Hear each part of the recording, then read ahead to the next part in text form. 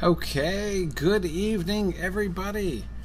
Good evening. I'll make sure my audio is working on the stream here. It appears to be. That is very exciting. Good evening, everybody.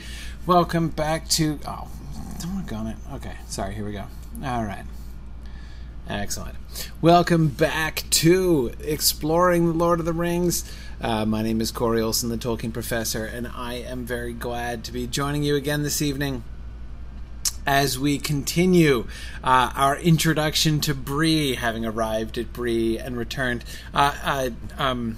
Mike on the discussion board made a really interesting parallel, thinking about and we kind of talked about this a little bit last week, but I didn't really mention this one element or sort of talk about it this way. But Mike was comparing the time that they spent in the Old Forest and at Tom Bombadil's house in the Barrow Downs as like a trip to Fairy, and now Bree is sort of a return to the real world, and he's thinking about basically kind of what how might Sam's perspective be kind of different, right? We'd see his apprehension as he's coming into Bree.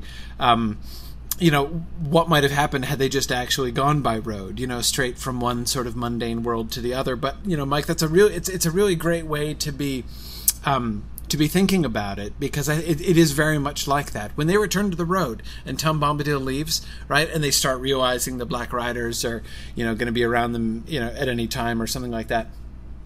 It's very much like a return to mortal lands and stepping out of Fairy, right? And Bree is. There are dangers in Bree, and of course the Black Riders are a serious danger, but it is. There's a different quality to it than there was in the Old Forest, and I think that's definitely a really interesting way of thinking about it. So, okay, so let's head back to the text here. Oh, actually, hang on a second. Before we head back to the text, a quick announcement, because I have a fun Lotro event announcement. So you may remember that I made a promise some time ago, back during our fundraising campaign, that I would do a fried chicken run. That is to say that I would run in the form of a chicken from Mickle Delving all the way to Mount Doom and cast myself into the cracks of Doom. And the time is now coming. We are going to run from Mickle Delving to Mordor, and this is going to happen on Saturday, the 17th of February. So a few weeks from now. What is that? A little under 3 weeks from now. 2 weeks from this coming weekend is when we're going to be doing this on the 17th. So we're planning to start at 11 p.m. or 11 p.m. No, not even I'm going to start a chicken run at 11 p.m. 11 a.m. on Saturday the 17th. So I plan to be running my little avian legs off across Middle-earth for most of the day there. I encourage you guys to join me if you have performed the prerequisite chicken quests and are free to roam in the form of a chicken across Middle-earth. You could come with us in the form of a chicken. If not, you could come with us and accompany us as an escort of the chickens. If you have no idea what I'm talking about, and it sounds to you like I am speaking in tongues right now, I encourage you to come, because it's really pretty entertaining. And the thing that I am so excited about, I have never seen Mordor yet. Yes, I am still behind on my highest level character, is still only in the mid 80s. Poor Wiggin has only just he's just qualified for the Paths of the Dead. So that's as far as I've gotten in the game. None of my characters have gotten to Mordor, so I've seen pictures, I've seen images, but I've never actually explored it yet myself. So I just as the first time I saw Minas Tirith was on the chicken run we did to Minas Tirith, so the first time I will ever see Mordor will be on the chicken run. So if you want to come with me and accompany me as I enter new frontiers and see Ithilien, I was just talking with even before the broadcast, and realized that, like, I'm going to get to see the statue of the king at the crossroads, right? Oh man, that's like totally one of the things that I look forward to most about being an Ithilien. So anyway, I can't wait. So and we're gonna get to Mordor and Mount Doom, and there are several things I'm gonna be looking around for in Mordor when we get there. So it's gonna be fun. So if you don't play LOTRO, that is totally okay. You can just join in and watch the fun.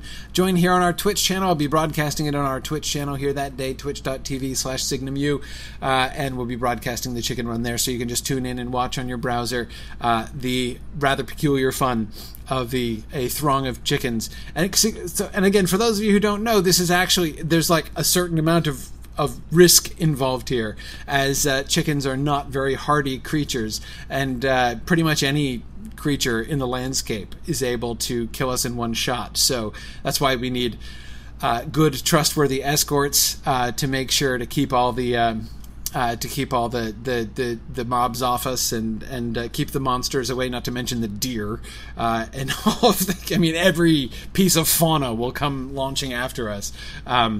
Anyway, it's going to be really fun. I mentioned the deer, Tarloniel, in particular, because the one time I've ever been in Ithilien before, Wigand was taken to Henneth Anun.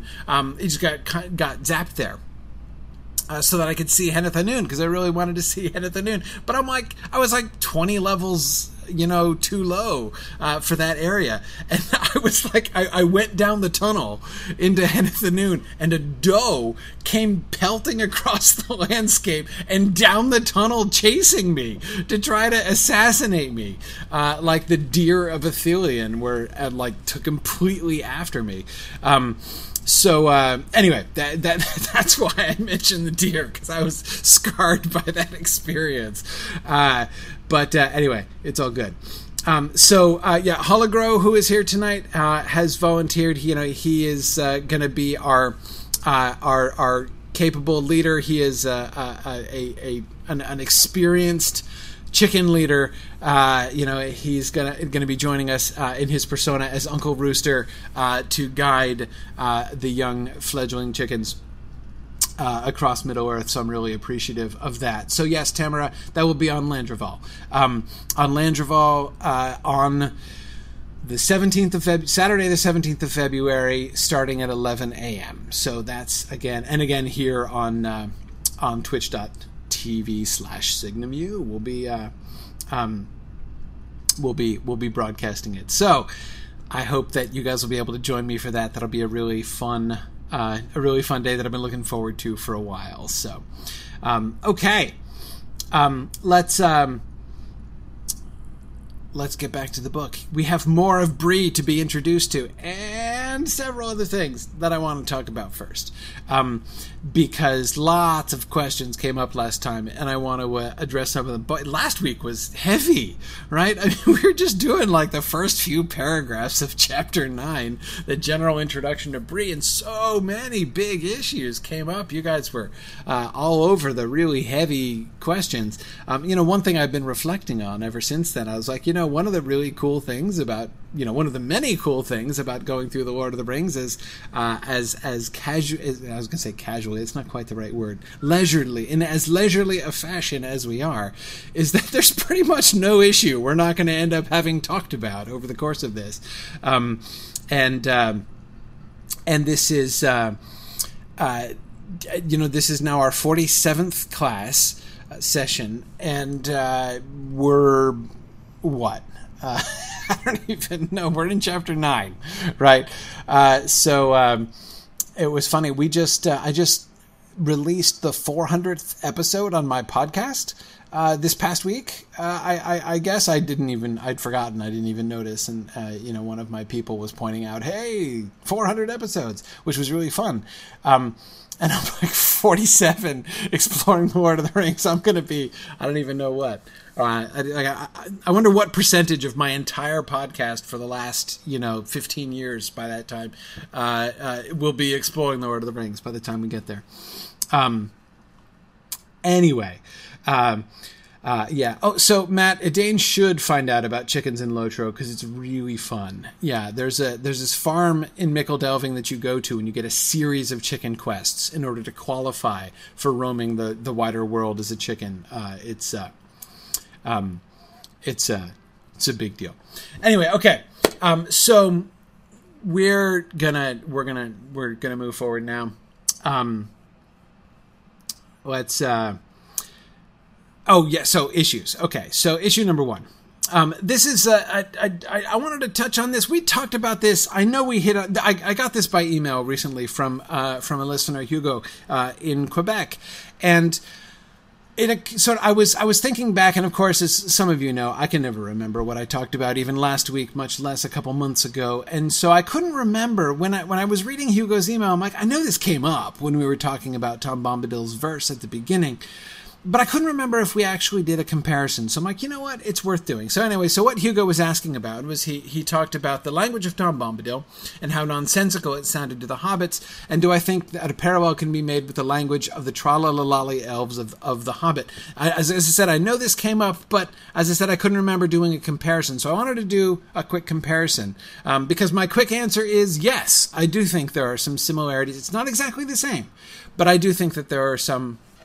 So like superficially, they're different. Fundamentally, I think they're very similar, right? So just quick comparison of the two. Here is one of the verses of the first one in chapter 3 of The Hobbit. Oh, what are you seeking and where are you making? The faggots are reeking, the bannocks are baking. Oh, trillalali, the valley is jolly. Ha ha. Okay, now, first, what is the function of the nonsense words? They're actually fairly few. Right? Nonsense words. The only nonsense words that there are trillalali and ha-ha, right? And it seems fairly clear that the nonsense words there are primarily like rhythmic and onomatopoetic, right? That is like the ha-ha, that's just laughter, right? It's a representation of laughter. So like you're supposed to laugh at the end of that stanza, right? The elves did laugh at the end of that stanza. They say the valley is jolly, right? They say it and then they do it, right? You know, they say the valley is jolly and they laugh, right? Because it is.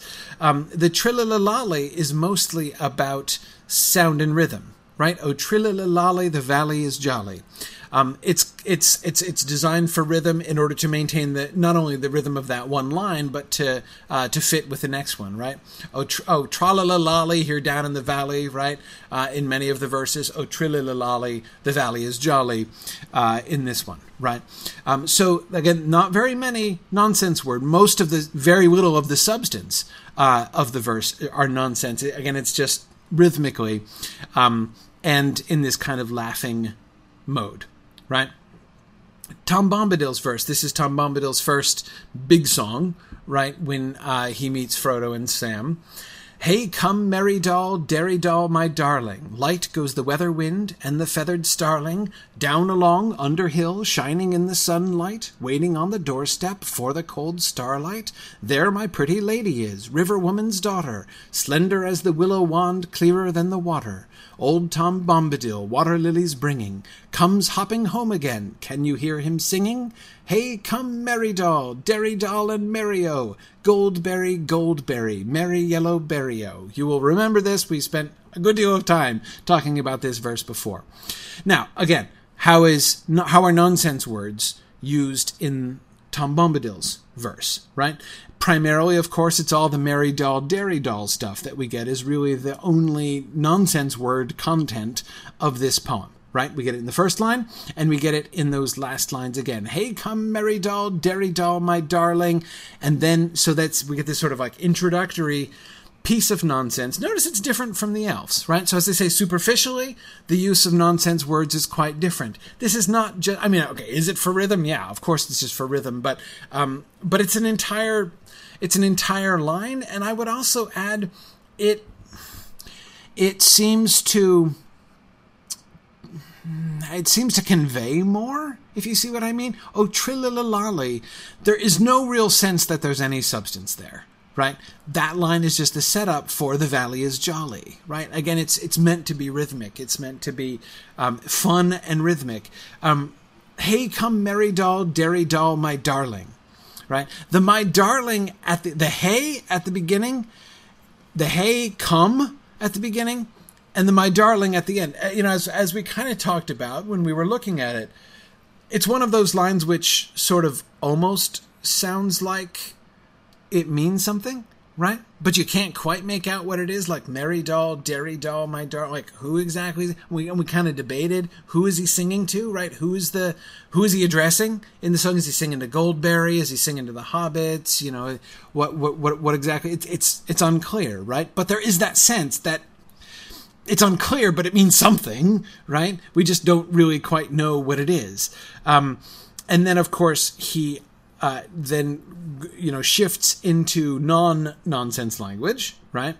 And then at the end again, right after he says, "Can you hear him singing?" he goes back into nonsense, right? But again, notice once again, the nonsense language is intermingled with enough, like, it's sufficiently connected to sensible words, right? Understandable words, that it gives you a sense of meaning, right? Some kind of meaning. Hey, come merry doll, dairy doll, and merry-o, goldberry, merry yellow berry-o. That last line in particular, right? Merry yellow berry-o.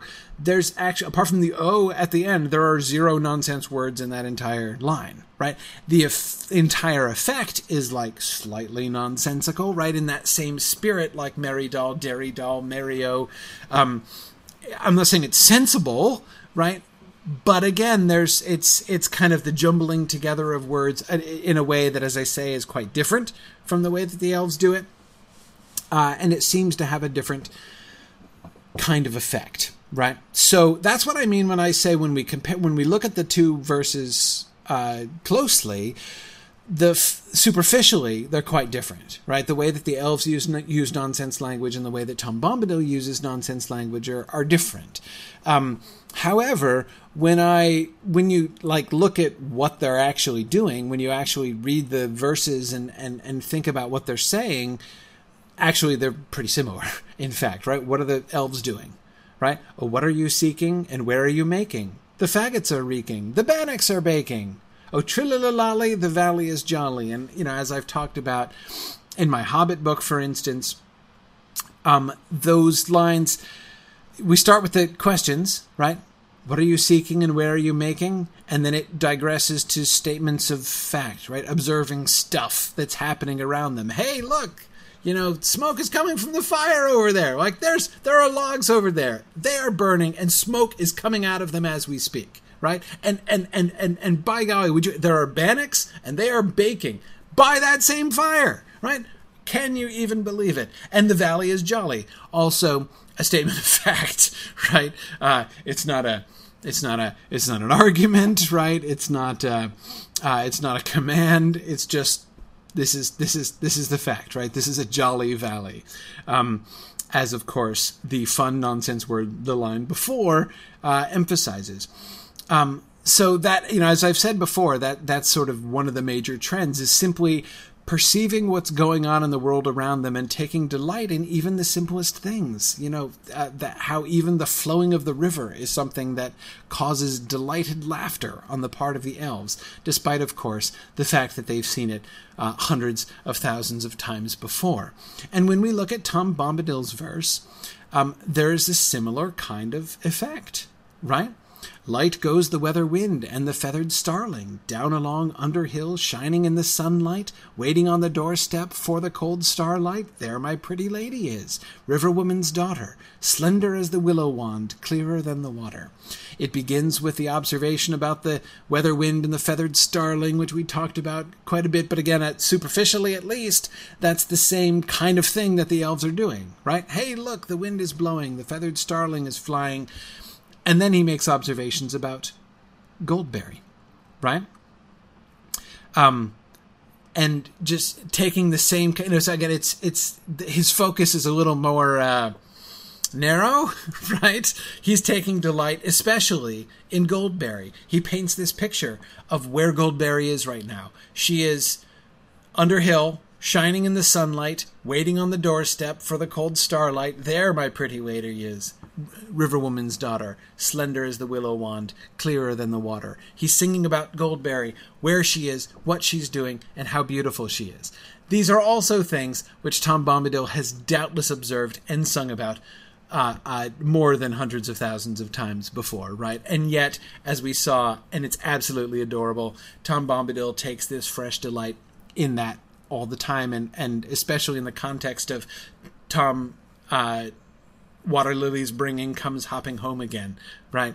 The way in which he's sort of recapitulating their wedding, right, their marriage, by bringing home the water lilies to Goldberry.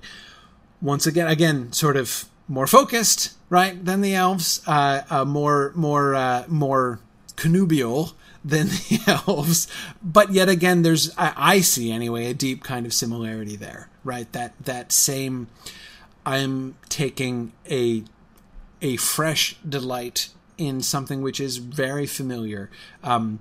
Very intimately familiar to Tom Bombadil, right? But like the beauty and splendor of his wife inspires this delighted song, just as presumably it did, however many thousands of years ago they were actually married.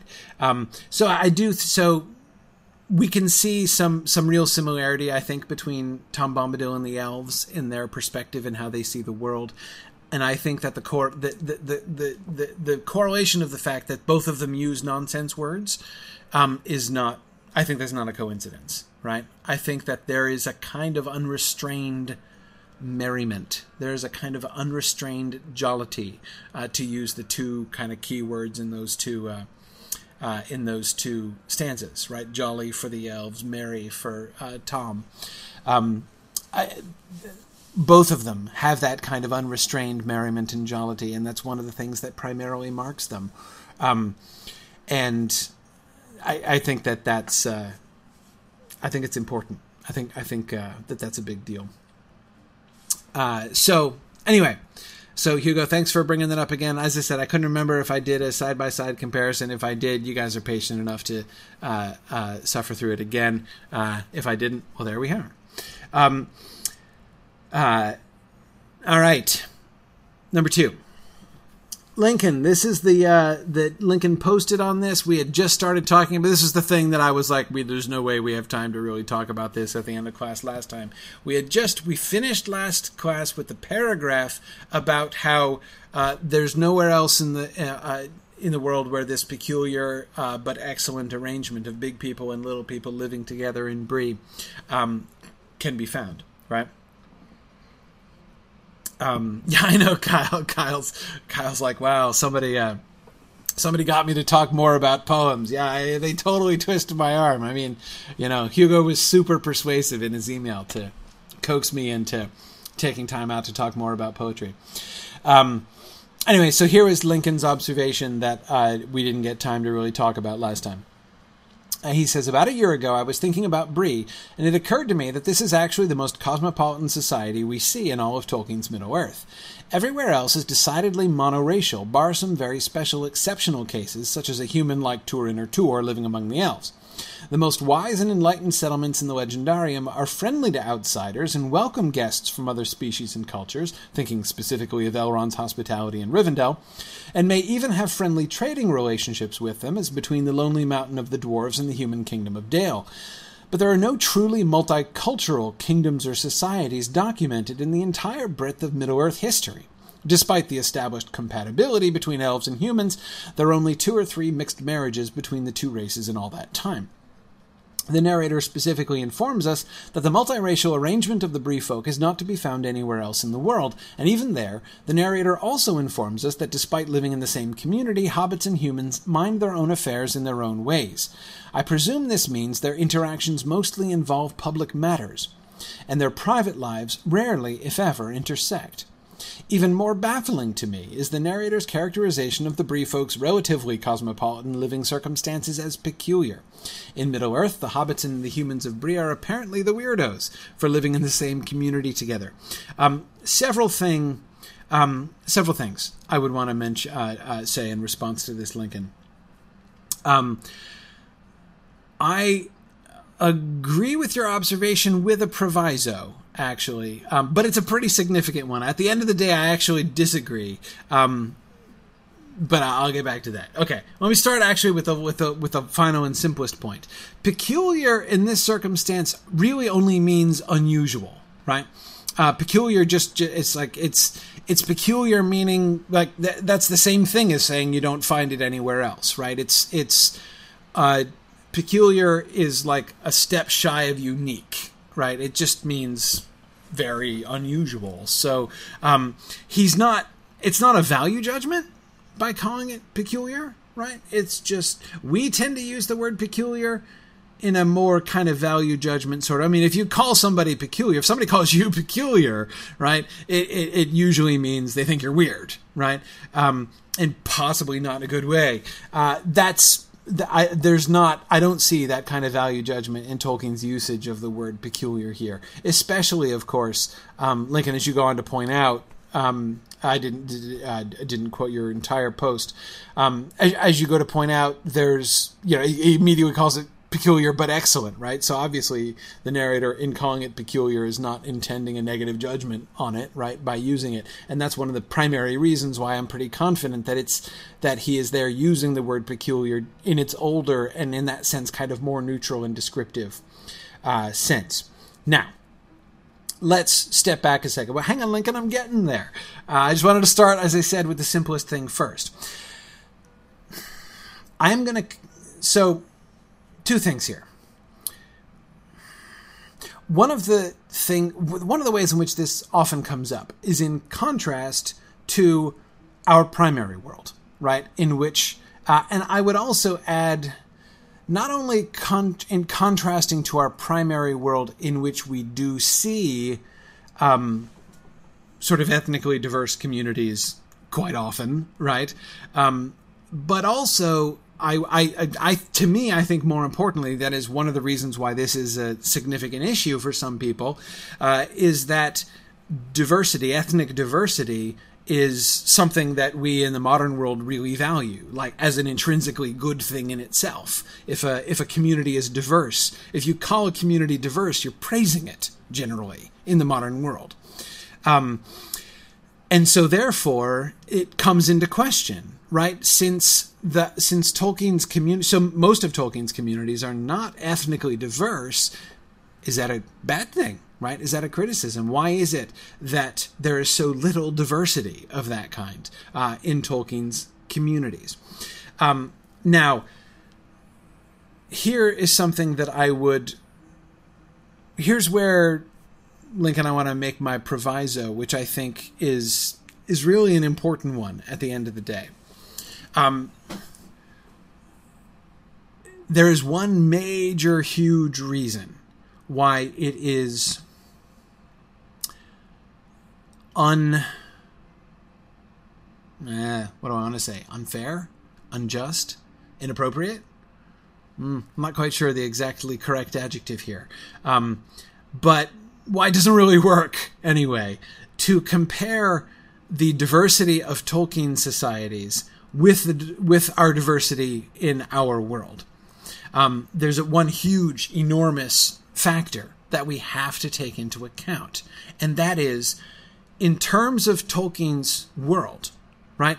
Notice, Lincoln, the kind of diversity that you're saying does not exist in most of Tolkien's world, right? And the kind of diversity which does exist in Bree, right? With two different peoples, hobbits and men, living in the same community, and how rarely that kind of diversity happens elsewhere, right? If that is your standard for diversity, if a community is considered diverse, if more than one of these kinds of peoples, humans, hobbits, elves, and dwarves, live together, in more or less harmony, or well, harmoniously or not, it would still be diverse, right?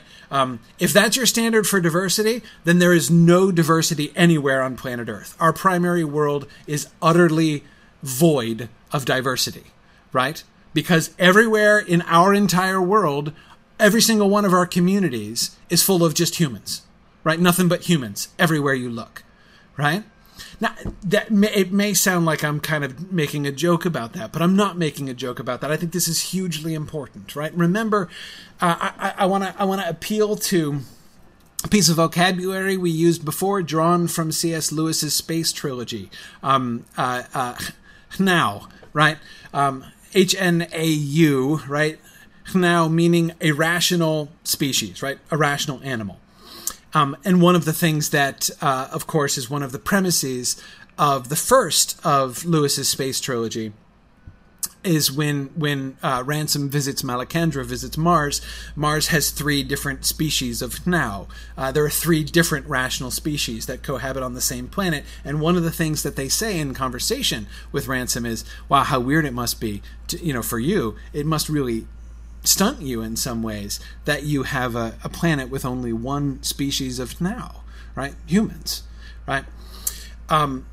Tolkien also, one of the fundamental elements of Tolkien's subcreation, right, is that he is imagining a world in which there are multiple different kinds of Hnau, especially, of course, right, primarily the two elves and men are always the two, yes, there are dwarves, yes, there are orcs, yes, there are hobbits, who are kind of a subset of man, it seems. But anyway, I mean, they totally count as different people, but sort of the fundamental paradigm, right, that in many ways the kind of essence of Tolkien's stories from the very beginning has been exploring what does a world with elves look like, right? With elves and men, 2 fundamentally different kindreds who are independent and have different fates and destinies and natures and therefore completely different outlooks on the world. And how does the world, what does the world look like under those circumstances?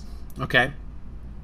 So, therefore, one of the things that you'll notice, if you make a distinction between that kind of diversity, right? If you insist that diversity must mean different species of Hnau living together in one community, dwarves and elves living together, right? Humans and hobbits living together. If you insist on that kind of diversity, it is true. There's almost none in Tolkien's world, right?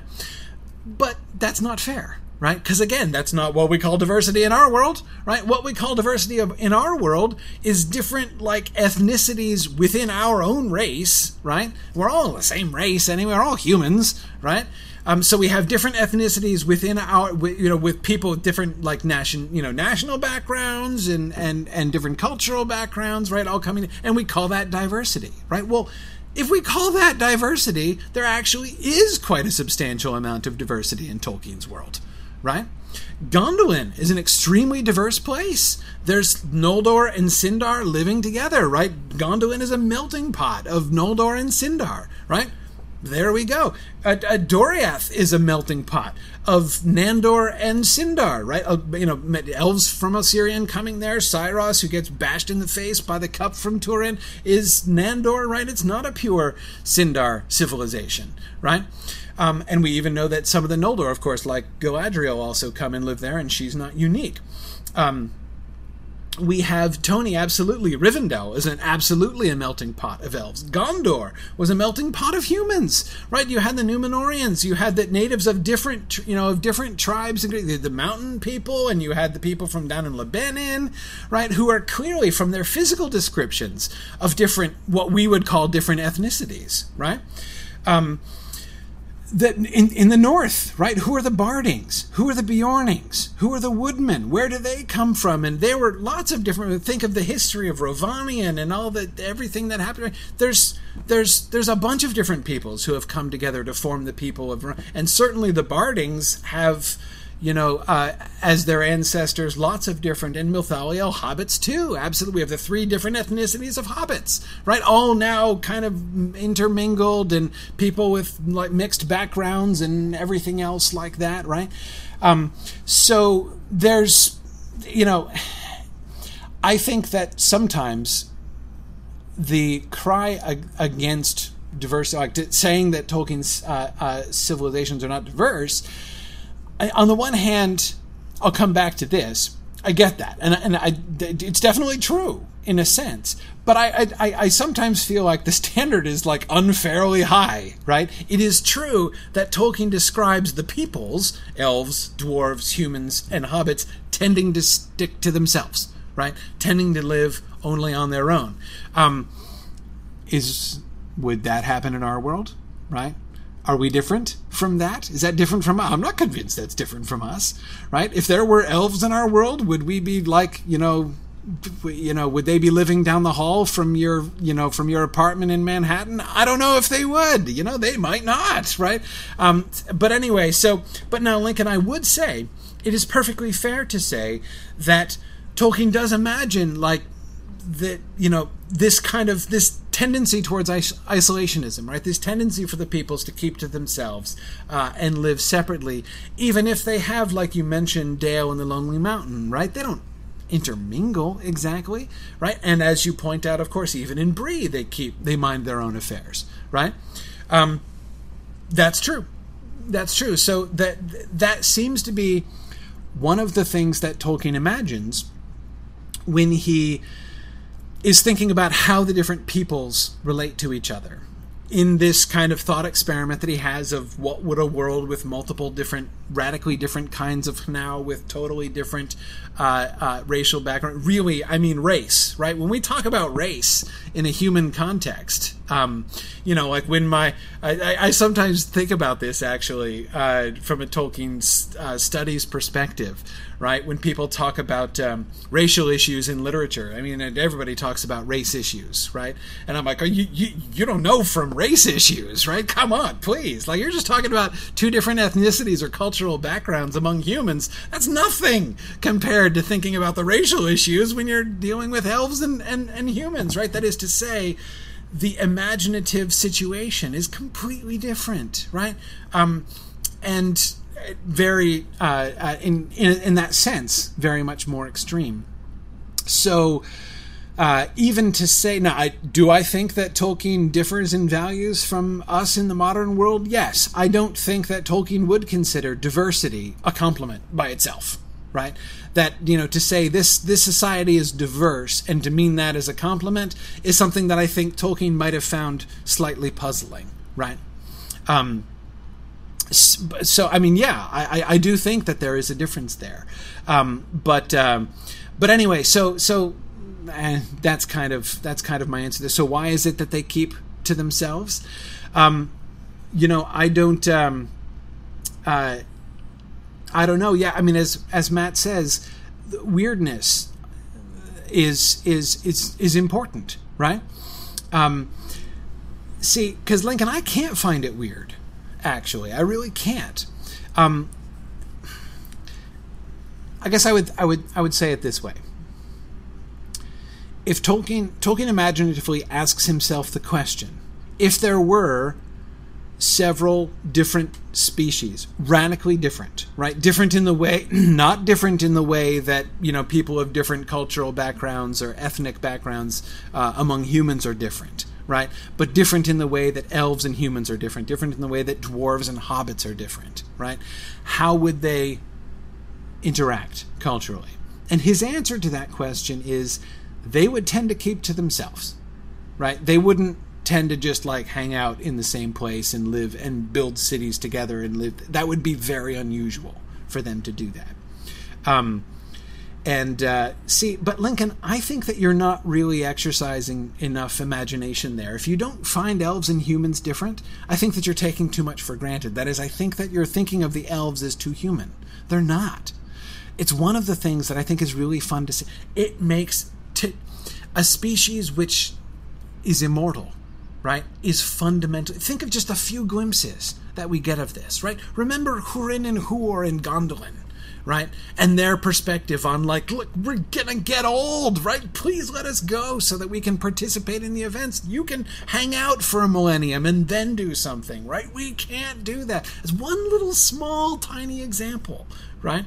But there are many, right? There are many examples of inviting us, ways that Tolkien invites us to understand the whole movement of the minds of elves and men, the whole priorities, the way they look at the world, the way they interact with the world. Even the Tralalalali poem we were just looking at, fundamentally different from the way that people look at the world, right? Exactly, Rick. I was just thinking of the same thing, the film discussion about the nature of death among elves, and just thinking about what, once you sort of open up to that, once you start really imagining, okay, let me try to put myself into an elvish viewpoint. And it was one of the issues we were having in film as we were imagining how would we depict the reaction of the Teleri when their kin are being slaughtered, or not when they're being slaughtered, but having been slaughtered, right? So you've got a Teleri standing next to the corpse of his loved one, right? How does he react? It's easy to say, well, obviously he would like weep and wail and tear his clothes, right? Or like some kind of expression of grief, but would he? Right? They wouldn't react the same. We can't just project onto them human reactions, right? Because the human reaction to death and to the death of a loved one is premised upon the mortal situation. If you're an immortal, right? Especially if you live in Valinor and Mandos is up the road, right? The halls of Mandos are up the road. How would you look at it? Again, I'm not saying there's no grief. I'm not saying they wouldn't care, right? But they wouldn't respond exactly the same way, right? And so, and that's just so that's a really deep, a really fundamental difference.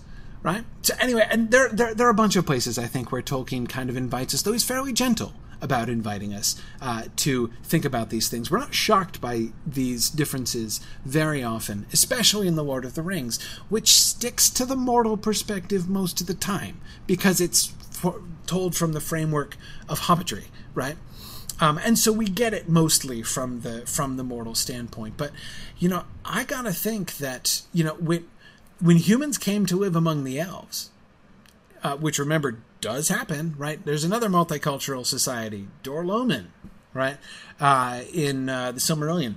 When humans come to live among the elves in the Silmarillion, it's weird. And they quickly find that it's weird, right? They bring them in, they're like, hey, this is great. And then they start dying of old age. And the elves are like, whoa, what the heck? Right? It's hard for them to even get. They're all kind of like, the corpse of Beor becomes like a tourist exhibit, right? As elves are like, whoa, look at that. He just died. He just like dropped dead, right? He's wound out. How about that? That's weird, right? They don't get it. And as we can see from the Gondolin moment that I mentioned before, there's a fundamental lack of comprehension of how mortals look at things. Anyway, so there are lots of moments like that, which to me make it very explicable. So I find it very easy to accept the answer that Tolkien basically gives, which is, if there were these different species, they'd probably pretty much keep to themselves. And the ones who do it well, like you can tell the good people because they mind their own affairs, right? That's why Bree is a good example, because you got the hobbits and you've got the men, and they let each other do their own thing, right?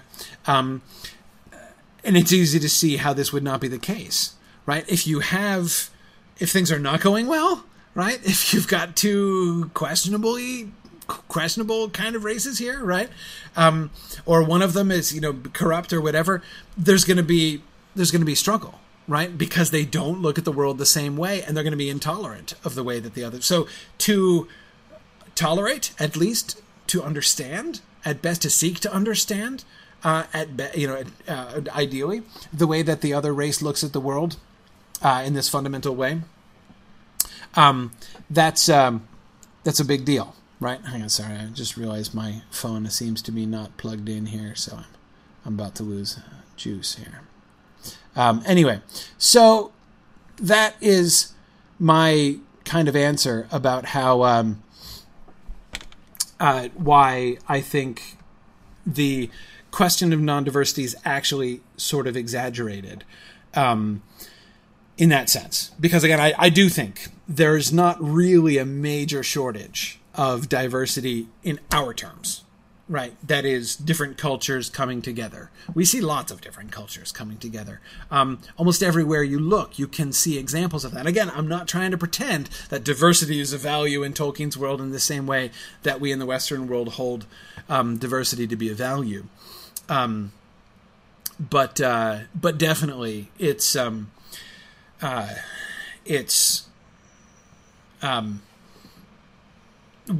we do see it. I mean, we do see it. It is certainly a fact of life in most of the places that we see,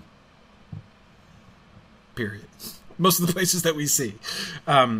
Remember, even in Rohan, right? Remember, there's Dunlending blood in people of the Westfold, right? I mean, there's diversity there too. Why do you think Gamling knows the language of the Dunlendings, right? Anyway, yeah. And Lincoln, I know you're not talking about it as a value exactly, but well, you're not talking about it in this part. You did go on to kind of to raise that issue, essentially, thinking about the question of diversity or separatism, racial separatism and stuff. So, yeah. Yeah, good. Oh, also, of course, this is another reason why the relationship between Eregion and Khazad-dûm was such a big deal, right? Because there's another example. Now, they didn't live together, right? So it wasn't exactly a community. But the closeness of the friendship, the fact that they were really close friends and worked together really, really well and really closely was enough of a big deal to be really noteworthy, right? To be considered an exception. Yeah.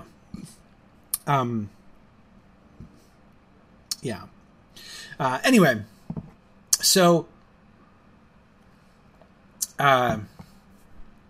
let's move on. That's what I kind of wanted to talk about last time, but I knew it was way too late for me to start talking about that.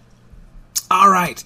I'm also tempted to come back to the women traveling rangers issue that was such a controversy last time, but I'll save that. I'll save that for another time because I want to get to the text. So let's look at the foreign policy of Bree. All right. The Bree folk, big and little, did not themselves travel much, and the affairs of the four villages were their chief concern. Occasionally, the hobbits of Bree went as far as Buckland, or the East Farthing. But though their land was not much further than a day's riding east of the Brandywine Bridge, the hobbits of the Shire now seldom visited it. An occasional Bucklander or adventurous Took would come out to the inn for a night or two, but even that was becoming less and less usual. The Shire hobbits referred to those of Bree, and to any others that lived beyond the borders, as outsiders, and took very little interest in them, considering them dull and uncouth. There were probably many more outsiders scattered about in the west of the world in those days than the people of the Shire imagined. Some, doubtless, were no better than tramps, ready to dig a hole in any bank and stay only as long as it suited them. But in the Bree-land, at any rate, the hobbits were decent and prosperous, and no more rustic than most of their distant relatives inside. It was not yet forgotten that there had been a time when there was much coming and going between the Shire and Bree. There was Bree blood in the Brandybucks, by all accounts. Okay. All right. So, unsurprisingly, we have the people of Bree not traveling much, right? This has been a common thread all the way through, right? We've seen that nobody travels much, right? The people, Sam has never been more than 20 miles away from his home. Farmer Maggot considers the people in Hobbiton, figures the people in Hobbiton must be strange, right? And none of them have ever been to Bree, and the Bree-landers consider and it's like, what, a day's march? It's not that far away. And yet, it's more than 20 miles, right? So, most of the Bree-landers have never been out there.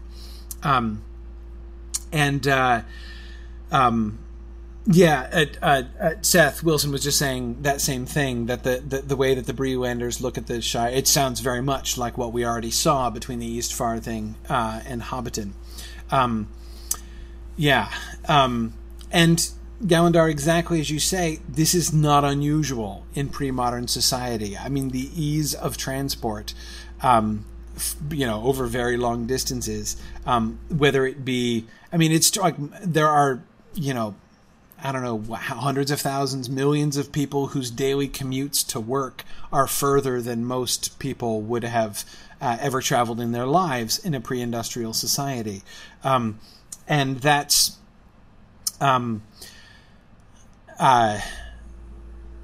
that is, again, that's normal. I mean, that's not at all sort of shocking. And Gilgonther, you're absolutely right. Safety as well as ease of transport. Yes. Brigands on the road were a big issue for a long time, absolutely. Right? I mean, this is still an issue in like 18th century England, right? I mean, you can't read an 18th century novel wherein anyone is traveling anywhere without having the risks of highwaymen, right? It's a big deal, right? Even in that comparatively modern society.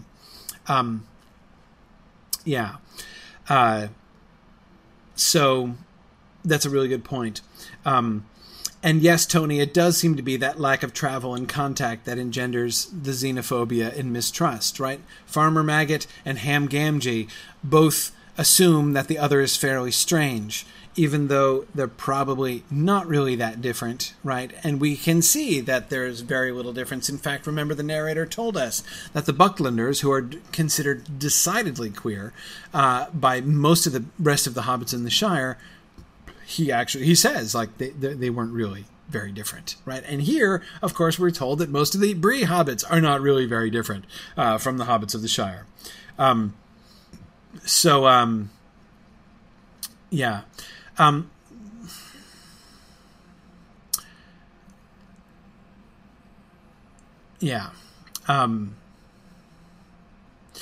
Rick, it does seem that people are afraid of the Rangers, mostly because they're strange wayfarers, right? Traveling, alone or in small groups. There's every likelihood that they would be brigands or highwaymen, right? That would be a very natural fear, I would think. Absolutely. And Tony, you're absolutely right. These are all landlocked cultures, and so it is true that seafaring cultures will tend to travel a great deal more. That is normal. And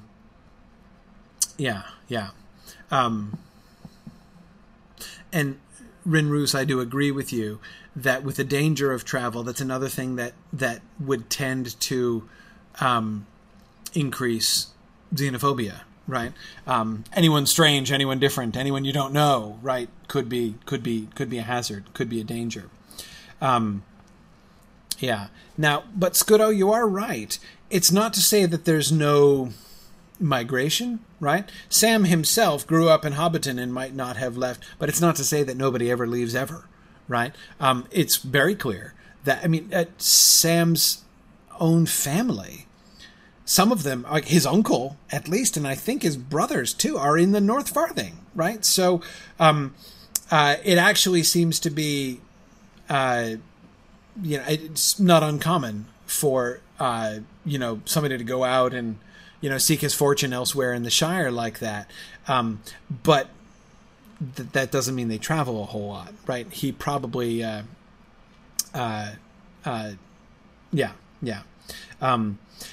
yes, Matt, the danger of the travel between the Shire and Bree makes that an even bigger obstacle, of course, than the travel between the rest of the Shire and Buckland.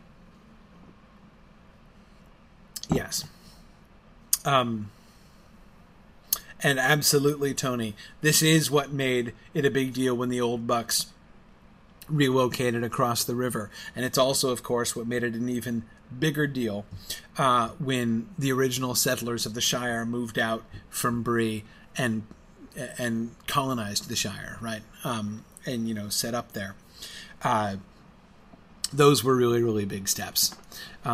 Really big steps off into the unknown. And so we see that's not unheard of, right? There are several important examples of that, but it's unusual. Okay, let's see. Yes, Mad Violinist, there is still some trade. We do know that they do get Shire pipeweed, right? We're not going to get a reference to that here, but you will. Mad Violinist, I assume you're remembering about how Barlaam Butterbur says that he's all for Bree in most matters, right? He doesn't think that the pipeweed they grow there in Bree is the match of South Farthing, right? So he's obviously smoked South Farthing and he imports it regularly, and normally would have it but doesn't because of the troubles in the Shire, right? But even saying I'm all for Bree in most matters is really interesting, right? You know, that's like, so there's apparently a regular competition between things that are made or grown in Bree and things that are imported from elsewhere, right? I mean, there's foreign markets and there's the domestic markets there in Bree, or else he wouldn't even be saying that. So there is clearly trade, and the Shire is one, but I think not all of the sort of the trade routes into Bree. The dwarves, I suspect, of coming in and selling things in Bree as well. Yeah, exactly, Mad Violinist. We'll talk about this more a few years down the road. Yeah, very good. Yeah, and Ambrosius Aurelianus, you're absolutely right. I keep referring to Sam because he is the least traveled of all of them, right? Merry and Pippin and Frodo have all been much further, right? Frodo grew up in Buckland, right, and then relocated to Hobbiton. So, you know, we see a fair bit of movement around the Shire, both movement in terms of travel, right? Pippin is familiar, right? Is recognized by Farmer Maggot when he sees him, right after not having seen him for many years. So, you know, there are, you know, the more well-to-do hobbits who don't have to work, right? They have more freedom for travel and seem to take it, right? Now we know that the friends of Frodo who consider going on adventures to be a desirable thing are not necessarily typical of Hobbit culture, but nevertheless, again, there are clearly precedents for this kind of thing. Yeah, absolutely. And yes, Tony, there is news from far away, right? Remember, even the idea that the Dark Tower had been rebuilt in Mordor is a piece of news that Frodo picked up in Bag End, right? He picked that up in Hobbiton from travelers going through the Shire, right? Because the East Road goes through there, so he would hang out like at the Ivy Bush or the Green Dragon, and hear tidings from folks from the outside world who are traveling on the road. Yeah, good. Okay, let's see. What else was I just going to talk about? I forget. Oh, yeah. Okay, so you can also clearly see the cultural stereotypes that are being quite baldly asserted here, right, by our narrator. To be a tramp, that is to have no settled home, but just to be kind of wandering around and be content to just dig a hole in any bank and stay as long as it suits you and then kind of move on, right? That's not respectable. Clearly not respectable, right? Whereas the hobbits in Bree are not only prosperous, but decent, right? And those two, those words or phrases, decent, right, in the second case, and no better than, right, phrase at the beginning shows a very clear cultural stamp here, right? There's no question that these things are, they bear a particular value in the mind of the narrator, right? Absolutely. And that's totally normal. That's totally normal.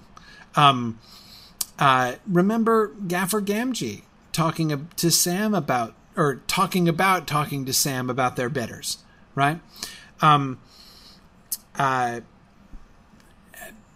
Yeah, like different societal levels are totally. So I don't think this is the modern narrator. That is, I don't think this is the modern narrator in the way that it's obviously the modern narrator when we're talking about express trains. I mean, on the one hand, of course, all of this is mediated to us by the modern narrator. I don't think that those references prove that it's the modern narrator, though I don't think it fits ill with the modern narrator exactly. I think that, but I mean, this seems to me, I mean, think of the Hobbit Society is, Lincoln, you were expressing concerns about that those statements being really judgy, right? Well, Hobbit Society is very judgy. We see that all over the place, right? There's all kind of judginess going on. Think about the Hobbit, right? The first and last chapters of the Hobbit, and the whole issue of respectability, right? Very judgy, right? That's the way it is. Yeah, exactly.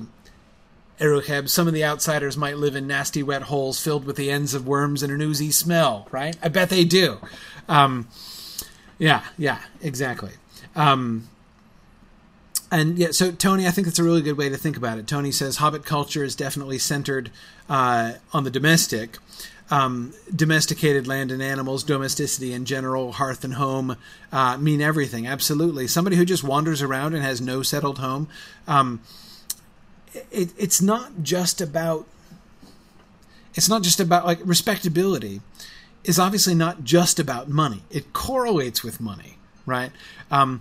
As the Tooks, of course, show, right, for being undoubtedly wealthier than the Baggins, but less respectable than the Baggins. Again, I'm still thinking of chapter 1 of The Hobbit here, right? So it doesn't absolutely correlate with money. It's not just there's no question that the Tooks are higher in social standing than the Bagginses, right? But the Bagginses are more respectable.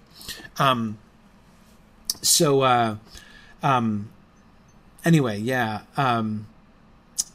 I do think it's pretty clear that it's the wandering, it's the rootlessness, it's the that not having the I mean, I agree with Tony that I think that domestic life, that predictability, right? It's clearly a thing that hobbits value, and so yeah, absolutely. Like, you can be a wanderer. You could be out wandering, you could be traveling, right? But still not necessarily be a tramp, right? Tooks on adventures aren't tramps, even if they're wandering, even if they're rootless for quite some time. Yeah. Well, see, Lincoln is surprised at the narrator sharing their prejudice. Well, I'm not. I'm really not. First of all, again, don't forget, this is not an alien prejudice to the early 20th century British society, right? So that I like the way that Gaffer Gamgee uses the phrase "your betters," totally normal in early 20th century British society. That someone in the servant class would say that, right, to his offspring in the servant class, concerning, their relationship with the lords of the manor, right? That's totally normal. It might not be something that some modern people are comfortable with, but it's totally normal in early 20th century England. But it's more than that, Lincoln. I'm not exactly, Tony. It's an upstairs downstairs thing. But I'm not surprised in another way. It's not just that I'm not surprised if the modern narrator and the Hobbit Society would happen to agree on this point. It's not just that I'm not surprised that they would happen to agree on this point. It's also the fact that this passage is interesting, in part because we get sort of more of the narrator here. This is a long piece of narration,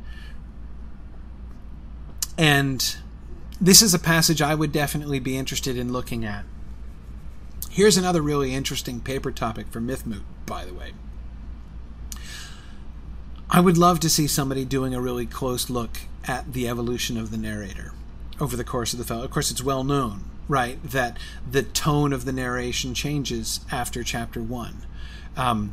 But it doesn't vanish at the end of chapter 1, right? What we get in chapter 1, where we're still getting, the Hobbit-style narration, is very different from what we get later on. But the narrator doesn't go away utterly.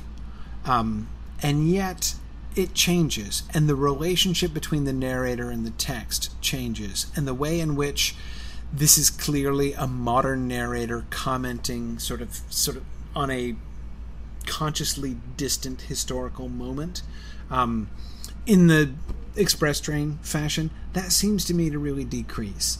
And I think it would be interesting to look at several passages in which the narrator seems to be speaking in his own voice, and to look at the way that happens in that kind of closeness to the text. I would be interested to compare, like, passages I would pick would be the description of the fireworks in chapter 1, the talking fox or the thinking fox in chapter 3, this passage, the passage describing Frodo's reactions on Caren Amroth would be another one. Anyway, I think that we can see some interesting shifts there, but I really need to, kind of sit down with those passages and dig into them, like as one might do in a Mythmoot paper, to really to think that I could really sort of see that clearly. Tony, that's a really good point, comparing this kind of tour guide mode here in the description of Bree to the tour guide mode description of Buckland that we get. That would be an interesting comparison too. All right, let's keep going. Bree blood on the Brandybucks by all accounts. Right. Cosmopolitan society, Buckland is. All right. The village of Bree had some 100 stone houses of the big folk, mostly above the road, nestling on the hillside with windows looking west. On that side, running in more than half a circle from the hill and back to it, there was a deep dike with a thick hedge on the inner side. Over this the road crossed by a causeway, but where it pierced the hedge it was barred by a great gate. There was another gate in the southern corner, where the road ran out of the village. The gates were closed at nightfall, but just inside them were small lodges for the gatekeepers. Down the road, where it swept to the right to go round the foot of the hill, there was a large inn. It had been built long ago, when traffic on the roads had been far greater. For Bree stood at an old meeting of the ways. Another ancient road crossed the east road just outside the dike at the western end of the village, and in former days men and other folk of various sorts had travelled much on it. Strange as news from Bree was still a saying in the East Farthing, descending from those days when news from north, south, and east could be heard in the inn, and when the Shire hobbits used to go more often to hear it. But the northern lands had long been desolate, and the north road was now seldom used. It was grass-grown, and the Bree folk called it the Greenway. The Inn of Bree was still there, however, and the innkeeper was an important person. His house was a meeting place for the idle, talkative, and inquisitive among the inhabitants, large and small, of the 4 villages, and a resort of rangers and other wanderers, and for such travellers, mostly dwarves, as still journeyed on the east road, to and from the mountains. Okay. All right.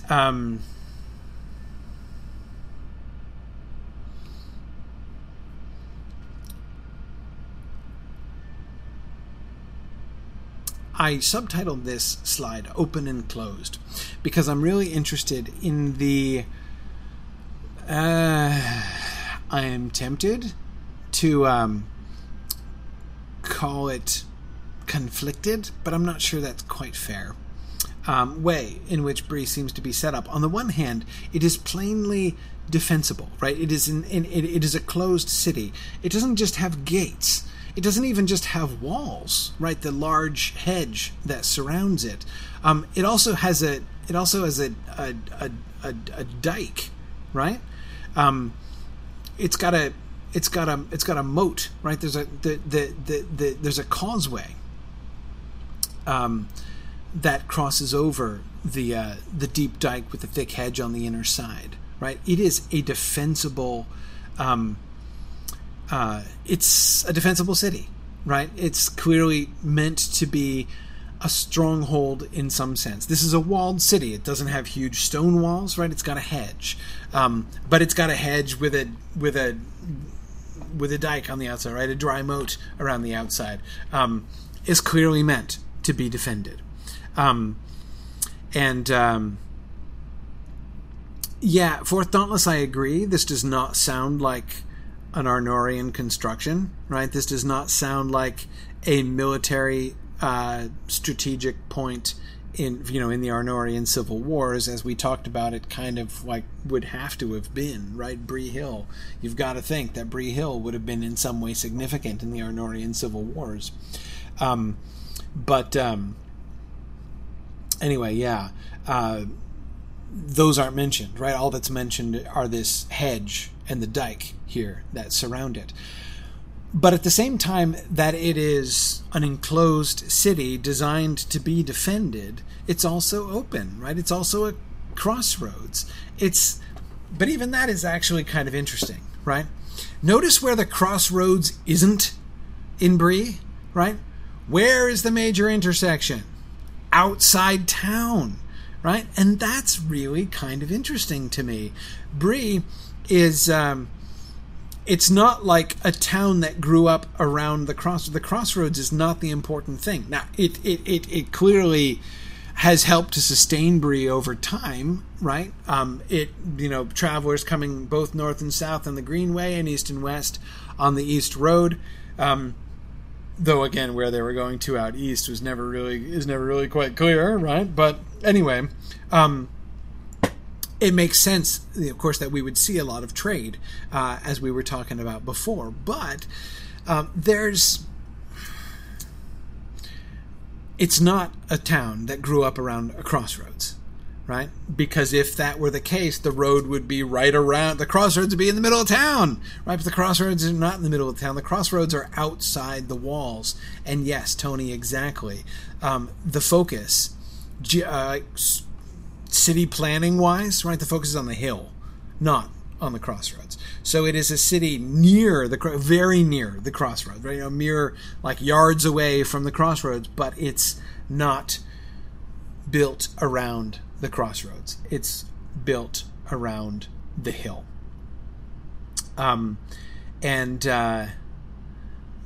Anyway, I think that's interesting. And Catriona, I kind of wonder.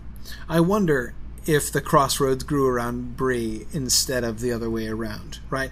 The East Road goes right through Bree, not the Greenway, right? Not the North-South Road, the Gondor-Arnor Road.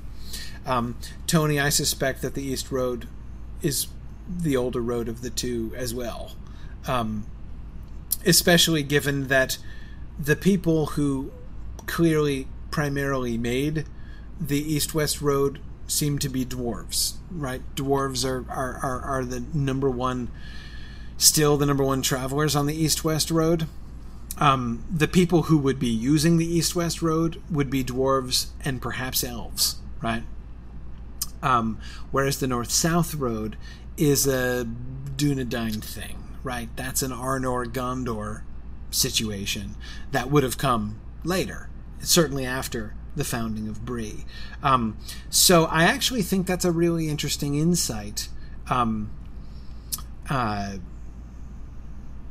was it who was saying that? Catriona. Yeah, I think that's a really interesting insight, that it seems very likely that when the Arnor and Gondor folks were building the North-South Road, right, between Fornost and Point South, they probably deliberately swung it by Bree, right, because Bree, under Bree Hill, was one of the major settlements, and that would be a convenient stopping place along the road.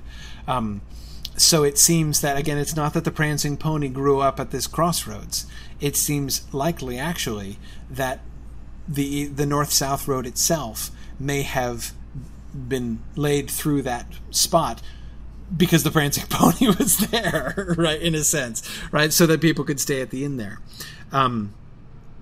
Anyway, that's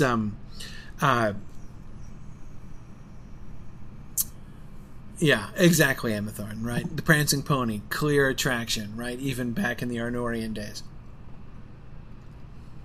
Time out of mind, right? That's it. Good. Okay, so what else do we have here? But again, in that context, you can see, right? You can see how that combination of openness, on the one hand, if we pursue that line of thinking, right? If the crossroads postdates the town, which seems likely, which we know to be true, right? As Arnor postdates Bree, right? So we know that the road came first before the crossroads. In that case, you can see how there would be this kind of mixed relationship with the crossroad, right? On the one hand, they would get a lot of their own economic sustenance, right, from travelers and traders on the roads, and so being at the crossroads, very convenient. They would be open to the crossroads and be welcoming travelers at the inn and stuff like that, but they're also not, all of the travelers are still outsiders, right? Outsiders and the Brewenders have been there, so they work with them, but they're not necessarily openly welcoming, right? They live in their walled town. There seems to be some kind of element of, trust but verify with, kind of relationship between Bree and the travelers on the roads, between Bree and the crossroads. Okay. I'm interested. Here's one thing that I find it easy to kind of pass over, and that is the fact that hobbits once traveled more, right? Hobbits of the Shire used to travel. So was still as saying in the East Farthing, descended from those days when news from north, south, and east could be heard in the inn. That's totally understandable, right? When the kingdoms were still in place and there was more travel of every kind, Bree was buzzing a lot more. But the surprising thing is, and when the Shire hobbits used to go more often to hear it. So back in those days, back in the days of the kingdom, right, the kingdom of Arnor, maybe before the Civil Wars, maybe during the Civil Wars, right, hobbits used to come from the Shire to Bree more often, right? That was more normal. Right? And Tony, it makes me wonder, too, when the travel stopped. Is it a safety thing? Right? That is to say, when the roads were maintained by the Arnorian kingdom, right? And presumably also patrolled more often. But, were there fewer brigands? Were the roads safer in those days? And so hobbits used to travel more? Yeah, Tony was just thinking along similar lines to what I was. That seems possible. Yeah, both Lincoln and Matt are remembering that, of course, in those days, the hobbits sent archers up to fight in the war right up at Fornost. Yeah, exactly. So there was a that seems to be evidence of some kind of increased understand or perception, right? Conception by hobbits of being part of the kingdom, being a part of the community, right? That maybe in that sense their horizons were bigger. They didn't think of the Shire as an island, right? As this is the Shire is all that there is. They viewed the Shire as part of a wider kingdom, and so therefore tended to travel more often, which of course we see is going to happen again, right? When the hobbits come to view in the Fourth Age, the Shire is part of a wider kingdom and connected with the outside world. There does seem to be more travel, right? Even, of course, things like Pippin going back to visit Gondor multiple times, right? That's going to be a thing now. Yeah. Yeah, Tony's still trying to figure out when it would have changed. I'm not sure if if the travel is remembered in the sense of within the lifetimes, like the living memories of anybody in the Shire. I don't think we can conclude that. The fact that this saying has stuck around, strange as news from Bree, that saying could be hundreds of years old, conceivably, I think.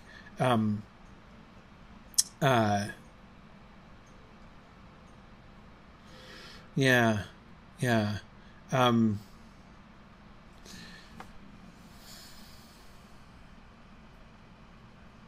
Yeah, I mean, it's kind of hard to guess. But, yeah, Mungly, I am thinking after the fall of Arnor.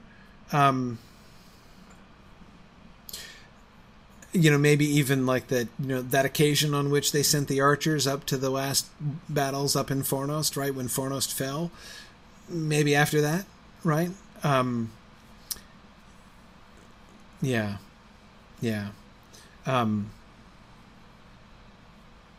So I do think that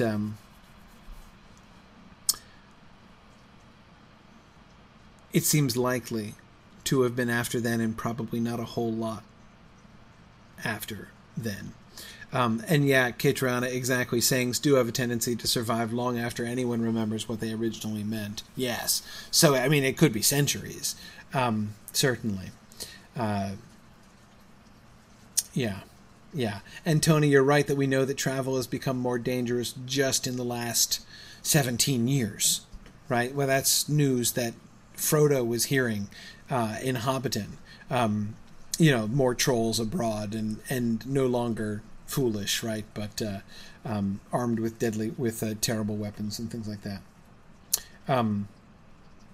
Yeah, exactly. Okay. Let's keep going. It's getting late. All right, one more. Let's get to the gate. Let's meet Harry Goatleaf. Shall we do that? It was dark, and white stars were shining when Frodo and his companions came at last to the Greenway crossing and drew near the village. They came to the west gate, and found it shut. But at the door of the lodge beyond it there was a man sitting. He jumped up and fetched a lantern and looked over the gate at them in surprise. "What do you want, and where do you come from?" he asked gruffly. "We are making for the inn here," answered Frodo. "We are journeying east and cannot go further tonight." "Hobbits? 4 hobbits? And what's more, out of the Shire by their talk?" said the gatekeeper, softly as if speaking to himself. He stared at them darkly for a moment, and then slowly opened the gate and let them ride through. "We don't often see Shire folk riding on the road at night," he went on, as they halted a moment by his door. "You'll pardon my wondering what business takes you away east of Bree? What may be your names, might I ask?" Okay, first of all, notice a couple different things here, right? It is very clear that Harry at the gate has heard something about 4 hobbits coming out of the Shire, right? His reaction changes. His first, "What do you want and where do you come from?" his first gruff question seems to be not necessarily anything more than how he might normally greet strangers who showed up at the gate, right? Which seems to be not so enormously frequent that, he's not a bit taken aback by its happening. Yeah, Tony, that's a really great point. I'm glad you mentioned that. The Hobbit's arrival in Bree in the Peter Jackson film is a very compelling visual image that was done really well. I remember that moment. There's so many parts of the Fellowship of the Ring especially that I remember my reaction to seeing them in the theater for the first time.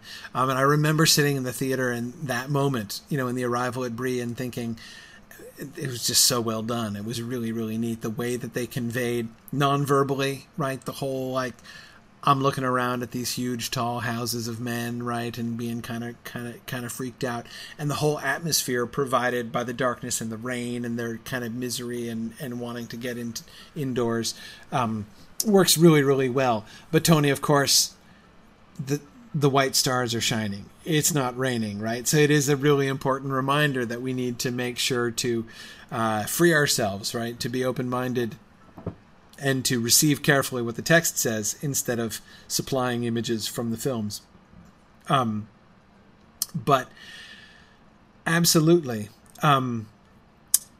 Tilian, it is their accents. Yes, it is the way they talk. As soon as he hears them speak, when Frodo says, "We are making for the inn here, we are journeying east and cannot go further tonight," he immediately says, "4 hobbits from the Shire. You're from the Shire." How does he know they're from the Shire? By their talk, he knows, right? This is one of the things that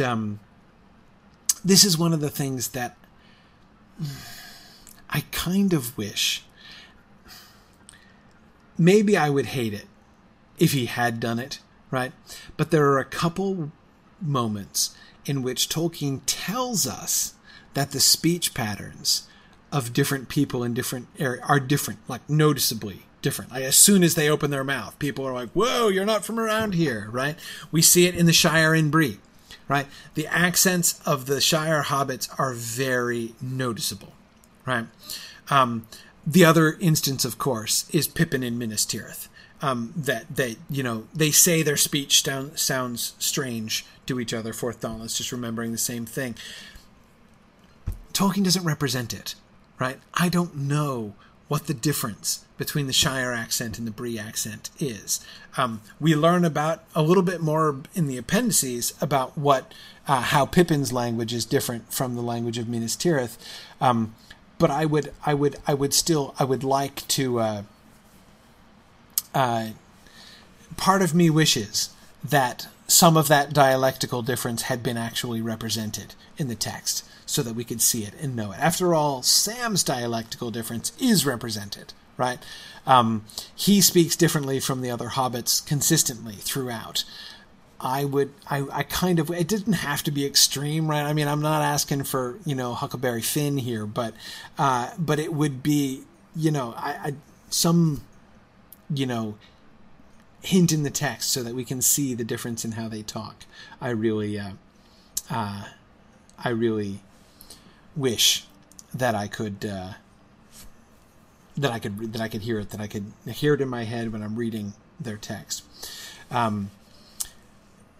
But and of course it is also really interesting. It's funny, and as I was thinking about it before class, I'm like, and gosh, isn't it interesting that they're only like 30 miles away, right? And yet they have this radically different accent that they're like, wow, I can tell you're not from around here. And then I was thinking, of course, as Harnath is just reminding us, in England, of course, that's not at all uncommon, right? Somebody who lives in London and somebody who lives in Oxford have quite different accents.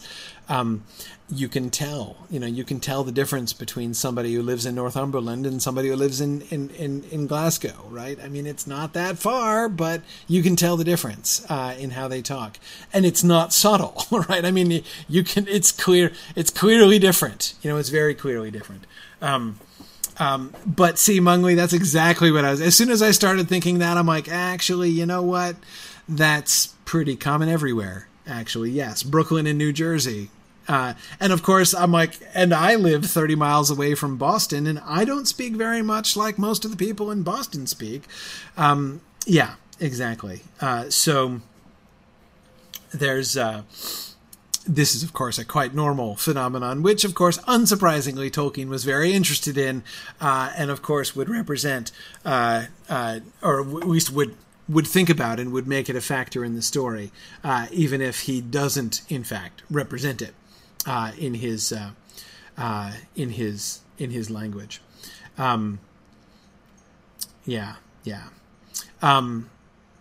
Okay, so anyway, so his reaction changes. His talk to himself, right? What's more, out of the Shire by their talk, right? He's not talking to Frodo, right? He's talking to himself. Speaking of the hobbits in the third person here, right? He is, his attitude. So we have a pretty clear indication here that he has been put on his guard to watch for 4 hobbits and what's more out of the Shire by their talk. So 4 hobbits from the Shire. Remember, the Black Rider who talked to Farmer Maggot knew how many of them, how many they were, right? But Tony, that is a good point. He can recognize their accent, so he must have met travelers from the Shire before. Yes. So travel to Bree is not unknown, clearly. Now, Harry, as the gatekeeper, would be the one to meet 100% of the hobbits that come to Bree from the Shire, right? So there wouldn't have to be very many of them for him to have heard it once or twice before. But definitely, I think that it does show that it does happen. And yes, Fourth Dauntless, absolutely. Mary says that Bucklanders do it sometimes, right? It's not as common as it used to be, but it does definitely happen. Okay. Notice, thinking about the conversation we had about what signposts, would be, what would signposts pointing east from Bree say, our conversation last time? Notice one of the things that Harry jumps on is the fact that they're claiming not to be coming to Bree, but to be passing through Bree, right? We are making for the inn here, normal. We are journeying east and cannot go further tonight. Really? Right? So you're just passing through? That's not totally unheard of. Lincoln and Catriona want to know if Harry's met Bilbo. Scudo points out very accurately that he would have to have been gatekeeper for 17 years in order to have met Bilbo. Though Bilbo would obviously have come through, and Thorin and company, they obviously would have stayed at the Prancing Pony. I mean, there's no chance they would not have stayed at the Prancing Pony. Had the Prancing Pony been invented in Tolkien's mind, Bilbo would absolutely have stayed at the Prancing Pony.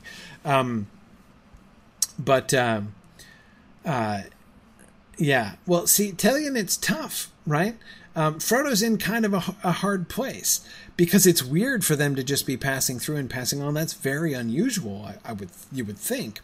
But what else is he going to say, right? If he's saying we're just coming to, we're like Bree is our destination, then he's going to really ask what their business is. They're not merchants, right? They've not come with goods. Anyway, yeah. But yeah, Tilion, we will see. Frodo is not very good at going on the lam, right? None of them really are. Yeah. So he stares at them darkly. Again, he's obviously been gotten to, Harry has, by the Black Riders, presumably. You'll pardon my wondering what business takes you away east of Bree. So you notice that's what he fixes on. Like, where are you going? What on earth are you doing? And what may be your names, right? Now, Fourth Dauntless, I think that this is a really good point, right? On the one hand,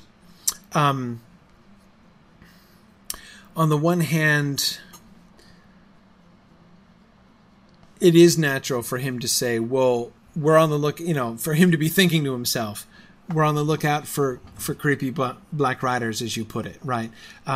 This dude at Bree is grumpy and rude, but, he's like, why would they suspect that he's in league with the Black Riders, right? But then again, remember that Gandalf put him on his guard against, Sauron has many spies and many ways of hearing from the very beginning, right? And this is clearly one of the things that Frodo is even remembering and thinking about when he's expecting the sinister figure to step out of the closet when the chief investigator is mentioned in the Conspiracy Unmasked. But then in addition, remember they know that the Black Rider offered Farmer Maggot money for, we'll come back with gold. Oh, no, you won't, says Farmer Maggot. That's possibly my favorite single Farmer Maggot line, right? But anyway, so they have had evidence already of the Black Riders recruiting the assistance or attempting to recruit the assistance of others. So I'm not sure that it wouldn't, therefore, be on his kind of radar screen that Harry could possibly be working with the Black Riders. And Tony Gilder did also support that suspicion as well, I agree.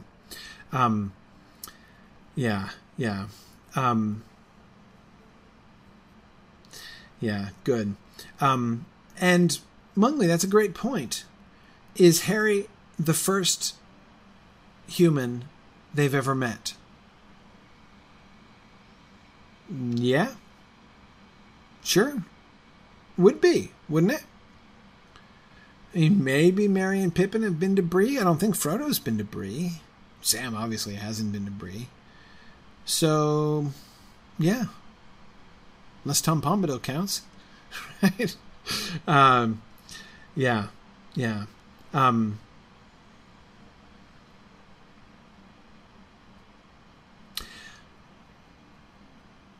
Auroran, we'll come back to this next time.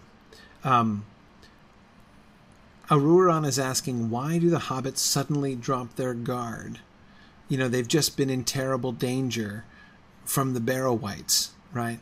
Why do they drop their guard now as they come into Bree? We'll get to it, right?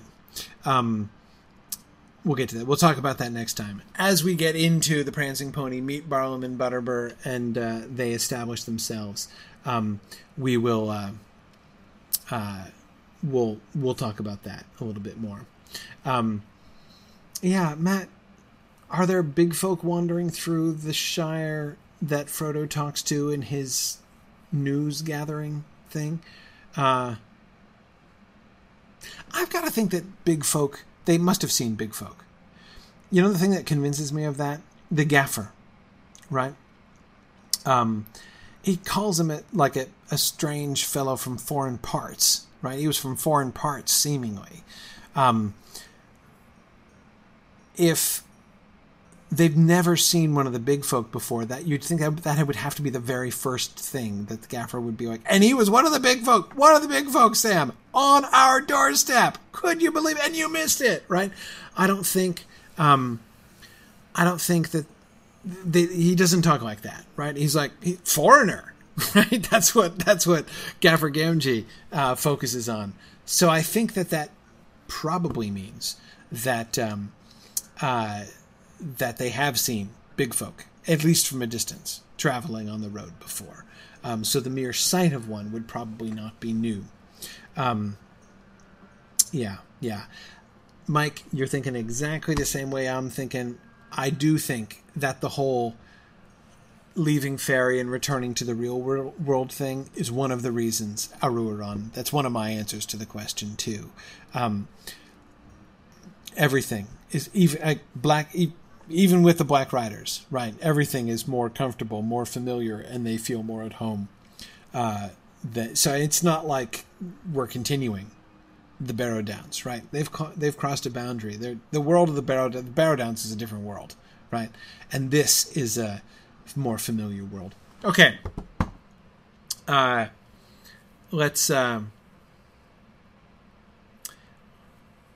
Let's move on. So it's time to stop. Thank you guys for joining me. We're gonna do our field trip now. So I'm gonna shut down the Twitter stream. Thanks everybody who joined us on Twitter here, and we're gonna explore. We're gonna go really far and explore Breetown here tonight. So I'm gonna sign off on the Twitter feed. Thanks guys. Join us on twitch.tv/SignumU to continue. If I can get it. There we go. Stop. All right. Did you walk around the walls last week? I did. I went up the hill. Yeah. So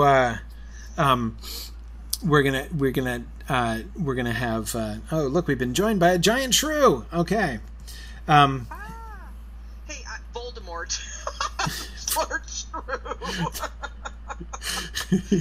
Hey, before we start, I wanted to just let everybody know I got a note from Hologrow while we were in class. Okay. He recognizes the fact that there may be folks who would like to run as chickens, and there are requirements for that. So he's going to have a workshop to lead people through what they need to do on the 10th. Yeah. So the Saturday before your run at 11 a.m. Eastern, he's going to do that, and you can just send Hologro, HOLOGRO, an in-game message if you're interested in finding out more. Excellent. Yes, it is true. If you've never done any chicken running before, it is non-trivial. and that it's you have to invest a little bit of time. There are some local chicken quests that you go on, and then you have to like run as a chicken from Mickle Delving all over the place. to Evendim to Rivendell to lots of places. So it takes time. So don't think it's something you can just pick up right before the broadcast. Right. So HOLOGRO, send them an in-game message if you're interested, and he can kind of fill you in on all that good stuff. Yeah, exactly. And of course, it's Trish, Tolkien Maven, who has joined us here tonight. That's very good. Thanks for joining us here, Trish. Very intrepid of you to stay up so late. I know. I'm impressed with myself. Well, Monica's sick. Yes. And I didn't want you to be unaccompanied. So. Well, I appreciate it. It's fun to have somebody to bounce thoughts of during field trip time. That's right. Yes, exactly. Oh, and as Hologrove was just saying, it's on Landreval that you'll be doing the training and stuff. Yeah, cool. All right, so let's head out. Let's go upstairs, and we'll start off by Westgate, coming in the way that the hobbits came in. One of the things, of course, I was thinking about as we prepare here for our field trip tonight, and as I was thinking about the field trip and reading those descriptions of the town that we were getting, I just reminded again of the thing that we observed last time. Trish, one of the things we did last time was we went up on the Bree Hill, and of course we were noticing how one of the fundamental changes that they've made in the game world with Bree, they seem to have preserved the size of it. I mean, it says there are 100 stone houses of the big folk, and I could believe there are 100 houses here in Bree. I mean, that's a fairly substantial town, and it's we see that here.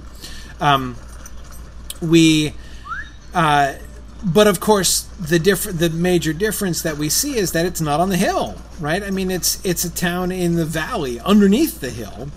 So it's you could still call it Bree under Bree Hill, but the way that it's described in the book is clearly on the slopes of the hill, and then with the Hobbit hills up above and the Hobbit holes up above and the human buildings down on the lower slopes. Whereas there's really almost nothing. There are a few of those Hobbit holes that we looked at last time, but almost the entire town is down in the valley beneath the hill. But my theory is I think that this is just about scale, right? They can't. If Bree Hill in game were big enough to accommodate 100 houses, it would have to be bigger than Weathertop in game. That's true. I mean, it would be enormous. So I think that they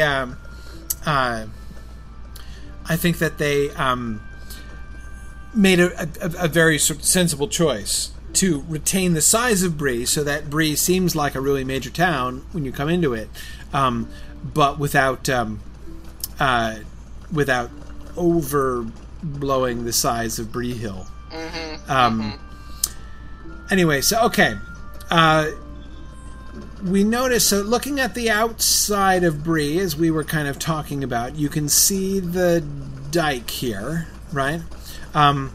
It's interesting that they even have little, like, spiky defenses here, right? As if they're actually anticipating assault. They don't look like they would do a whole lot. No, there are very few of them, right? I mean, they would be pretty easy to go around. It's almost like decorative. Right, decorative spiky exactly. things. I don't know if these are left over or if there's some sort of other function, or I don't even know what. But it's interesting that we have this kind of retaining wall, right? Which seems to be a retaining wall that is to prevent erosion of the soil on the other side, right? Rather than being itself a fortification.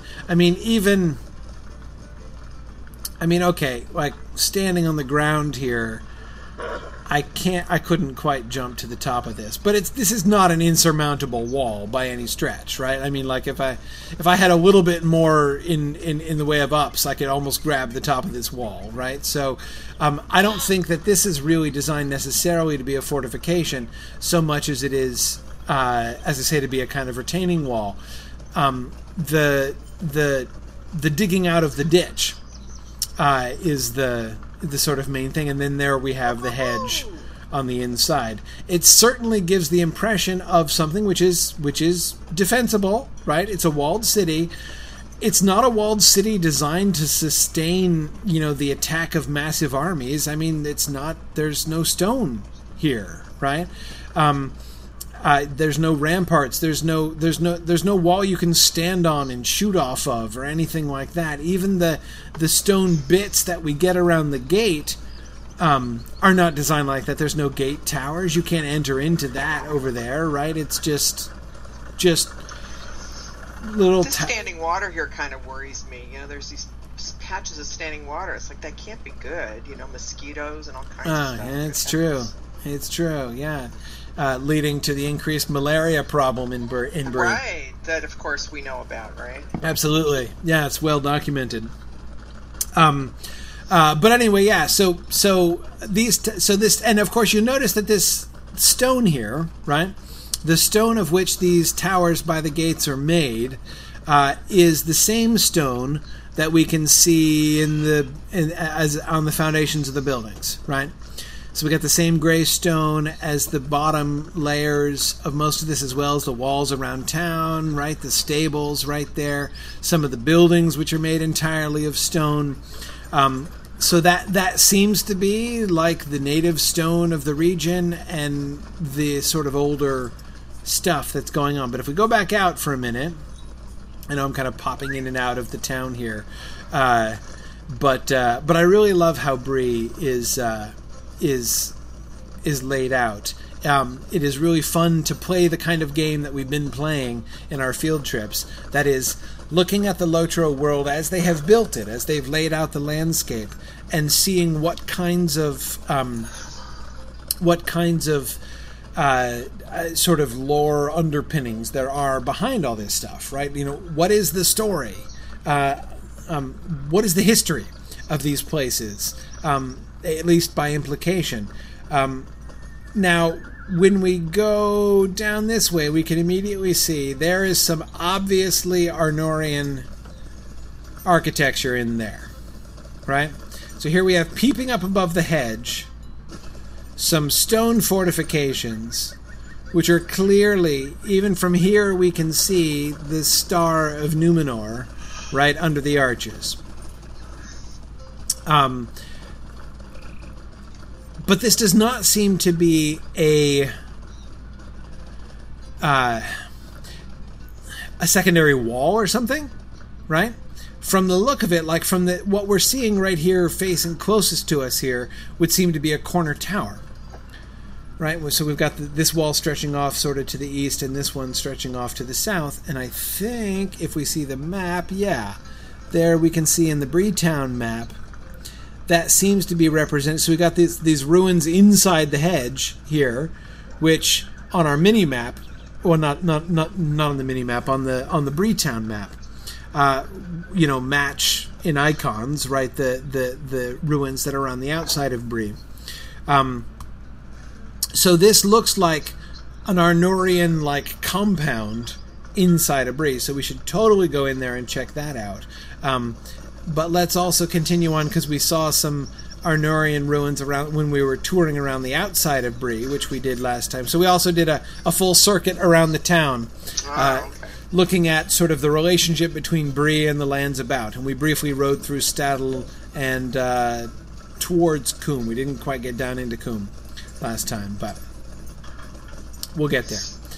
So here we are in the south of Bree. From this little hillock here, we can see. All right, we can still see that little chunk of Arnorian ruin in there still seems fairly isolated, right? This is just hedge with the wooden retaining wall down at the bottom, and all of that Bree wooden structures combined with the stone structures in that gray native stone, right? So that would seem to be, again, old Bree town, right? The original sort of construction style. One wonders, did the Arnorians import the stone? Why is it so much more brown? I mean, it's a very distinctly different color. This, I find the most fascinating ruin in Bree. in the sense of like, I just wonder what the story is here. So here, unlike what we saw before, what we saw on the western side of the middle of town seemed to be like a little Arnorian keep of some kind, like some kind of fortification built by the people of Arnor inside Bree, inside the walls of Bree, but kind of independent of the defensive structure of Bree.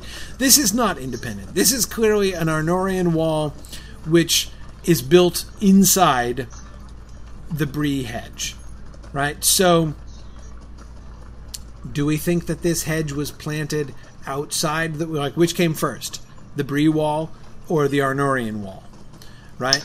Well, if you look behind us too, I mean, there's lots of these walls. Yes. Shards around here, which you almost get the impression there was some other really huge edifice or city or town or something in this area. Yes. That now no longer exists, and we're just seeing little pieces of it. Yeah, we were looking, for instance, at that row of, that wall that's right up against the edge of the lake down there. We're kind of suspecting that maybe that body suggests that body of water is newer than the wall, right. Because, like, who would build a wall right there, like through the shallows of the lake, right? So anyway, yeah, Trish, I agree. When you look, especially kind of standing from here and kind of sweeping around and looking at the whole big picture here, there are too many of these walls and pointing in too many different directions to believe that this was just a boundary of some kind, right? It does seem likely that there was a secondary town, right? An Arnorian settlement here, just south of Bree. Bree town is older, right? So that means that this fragment of wall that's right here on this side of the dike would clearly have been built, later. It would have been part of that boundary. I mean, I still can't really figure out what the boundaries of that town would have been like, right? Where is this wall headed? This way? I guess it would have intersected with those. I don't really know. But yeah, anyway, so that was probably not wetlands. And there was certainly some kind of Arnorian stuff here, but that's why. So that's why that interior wall is so interesting, because this suggests that at least in the south part of the town, the people of Arnor built an additional defense, and I'm gonna guess that the hedge came first. That this hedge and dike is older than the Arnorian wall. And that they built the Arnorian wall inside it, because we know that Bree town is way older than Arnor, as we were talking about in class. So let's see what we can see on the inside when we get around to there. Okay, so now here we've come around to the south gate. Here's the south gate. Now notice how we shift to the native Bree rock, right? Notice also how we get more of those stone towers down here than we got on the west-hand side. It was just hedge. Where does that start? Hang on, I missed that. Tower, tower, tower. This is the first one, right? Or the last one, depending on how you're counting. Yes, it is. Okay. So just on this south face, we get a few extra of these wooden towers. That's kind of interesting. Okay. Notice, by the way, the cliff is the same brown stone, so that looks like maybe the Arnorians didn't import the stone, right? The side of the Bree Hill looks like it could be quarried for the same kind of stone that the Arnorians were using to build their more brownish walls, which just leads you to wonder, where did the Breelanders get all this gray stone from? But anyway, let's go into the south gate here, and let's head over to look at the inside. So here's that wall on the inside. Now let's see. Do we get the wall? No. See, notice the wall doesn't appear on the map of Bree. Like, we don't even get a wall on the map of Bree. The map of Bree pretends that this doesn't exist. Now look at this joint here. Here you've got a piece of the gray Bree wall built off of the decayed portion, right? The crumbled bit. And it work seamlessly in. So this looks like this house has to post-date the wall, right? This house was built here after this wall was built, and then they just attached it by this little newer wall. And that's kind of interesting, isn't it? That it suggests that there's been some expansion in Bree since the time of the Arnorian fall, the fall of Arnor, because that house. I mean, I'm looking at like how the houses are situated in relationship to the ruins, right? Like this too. Here's this wooden house, which clearly, when this wall was complete, that house couldn't have been there, right? This wall would have gone straight through the corner of that house. Was this an Arnorian district? Because here we have, this is an internal wall, and then we have that external wall. So that the external wall is not so much to indicate, or to like sort of just beef up the fortifications down here in the south, but that this whole thing would have been like an Arnorian enclosure. Because here we've got columns, we've got. Is this the end of it? Yeah, this is we're coming up towards the mayor's house, right? So this looks like the edge. Let's see, so where are we now? Here. So this whole southern bit seems to be an enclosed, like it would have been at one time enclosed in Arnorian walls. There's some fallen down bits. Over on this side, we're just getting Bree houses, and there the hedge begins and the wall ends. But, see, that's an inner partition hedge. Right there, you can see the outer hedge continues on in front of the wall. So here, once again, this new hedge on the inside would be comparatively modern, and of course we're still talking hundreds of years old. But this house has been continued here as well. So these houses are new, I then would guess, because this portion of town seems to have been occupied by Arnor. But as the stone has become ruinous and doubtless recycled for some houses, as for instance, this house right here. You notice this house? This stone house right here on the corner is very different. Notice how different it is from the other houses in Bree. Right? It's stone, but it's not made of normal Breeland stone. It's not made of this gray stone that the wall is made of. Or look at the difference between the stone of this house and the stone of that wall behind it. You know what I think that's meant to suggest? I think it's meant to suggest that this house was built out of the stone from like it was mined from the ruins, right? That they cannibalized the old Arnorian walls to build this newer house here in the middle of what used to be the Arnorian district of town. Would be my guess. And of course here we have this tomb, which is important and which has a Cardolan star and looks just like the tombs that we saw down in the Barrow Downs. Okay. Alright, let's keep going around. So if we leave the Arnorian district, let's see if we see any more evidence of ruins. After we are looking at ruin data, we'll draw some conclusions about the history of Bree and its relationship with Arnor, as the game seems to speculate. Notice again, none of that brownstone around here. This is almost all wood. Right, I'm continuing. I'm wanting to find the wall. Where are we now? Okay. We're in here. Alright, there's some more of that recycled brownstone in that house. This is an interesting enclosure. unusual in Bree, but made out of the gray stone. Mostly. Well, look, that on the other side, through those little windows there, we can see some more of that brownstone. But again, lots of ruins down there in the south. Plenty of that brownstone to work with. Okay. Let's keep going around. Let's see.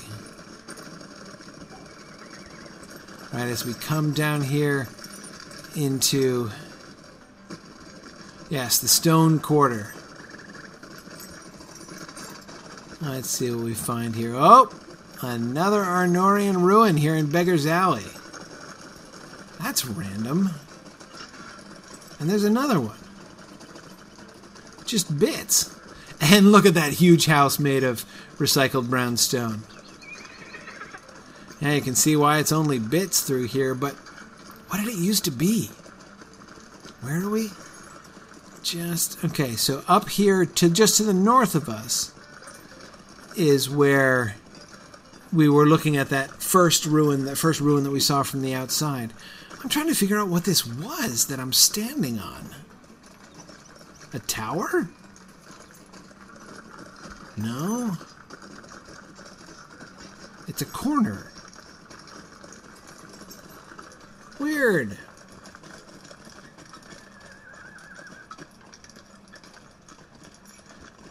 Huh.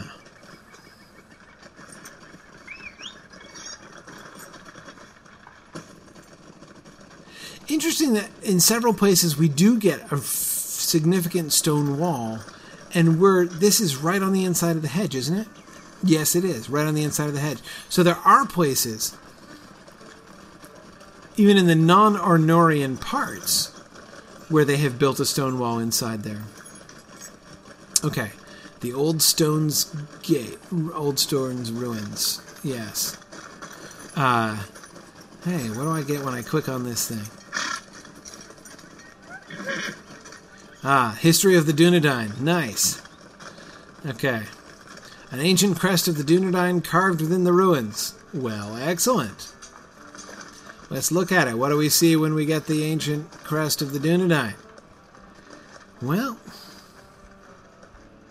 sorry. I seem to be inside somebody else. Okay, there we go. We see... If that's supposed to be the tree, it's an odd rendition of it. It certainly is.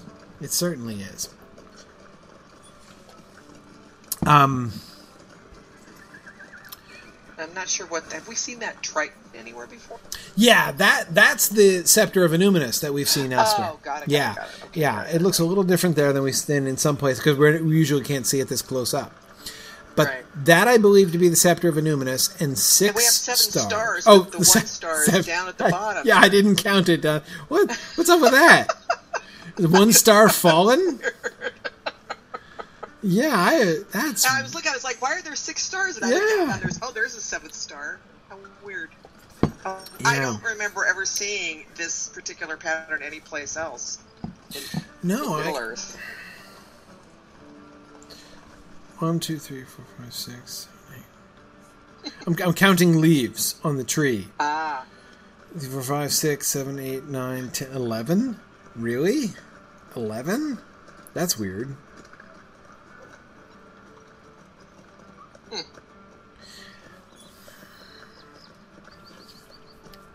So, yeah, the tree is strange. Is it the white tree of Gondor / Numenor / Elvenhome? You know... Oh, if it's a Dunedain crest, I can't imagine what else it would meant to represent. Me neither. Unless it's...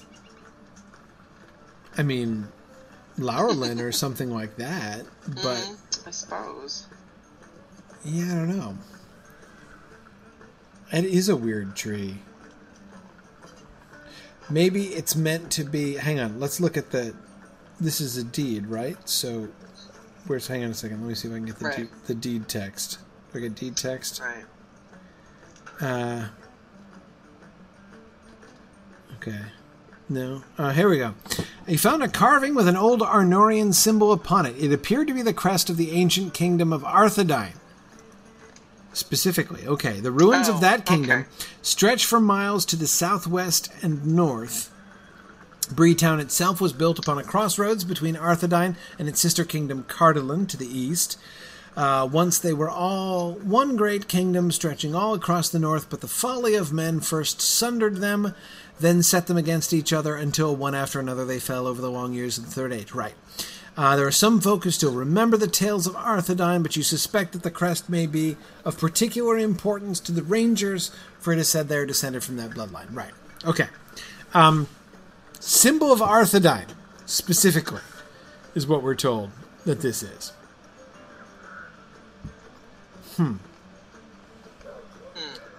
I agree. Yeah.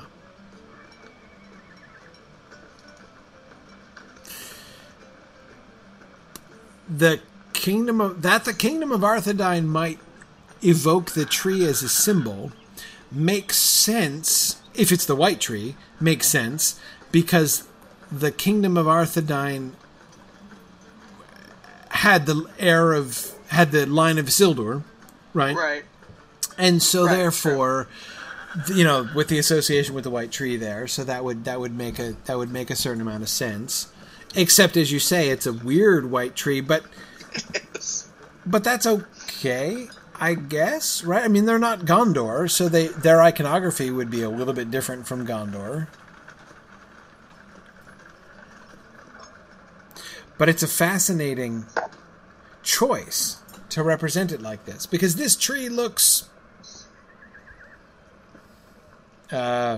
twisty, right?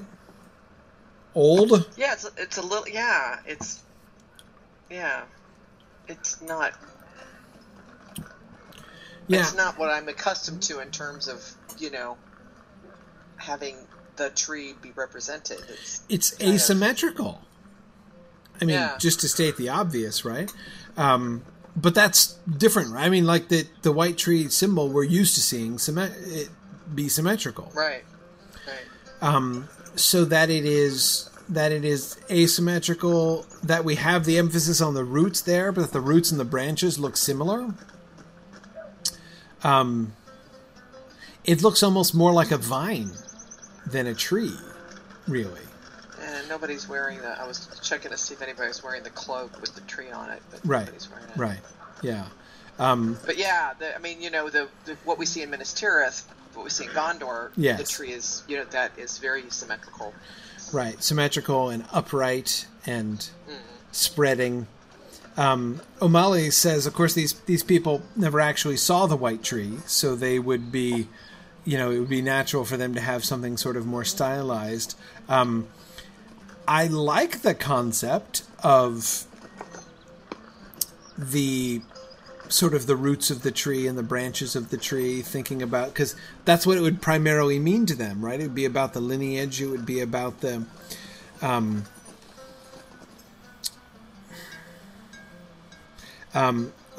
that's interesting. Rowan of Gondor says it looks like that one star is hidden among the roots of the tree.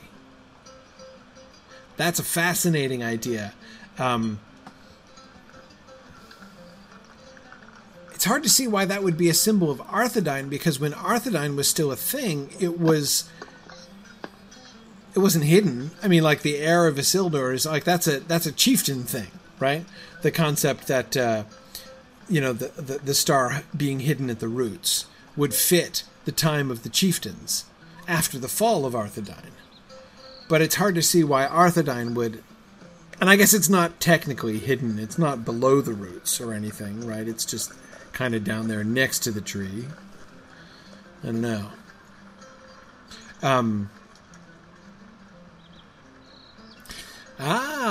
Commander Wilkins has an interesting theory. What if the star is meant to suggest Cardolan?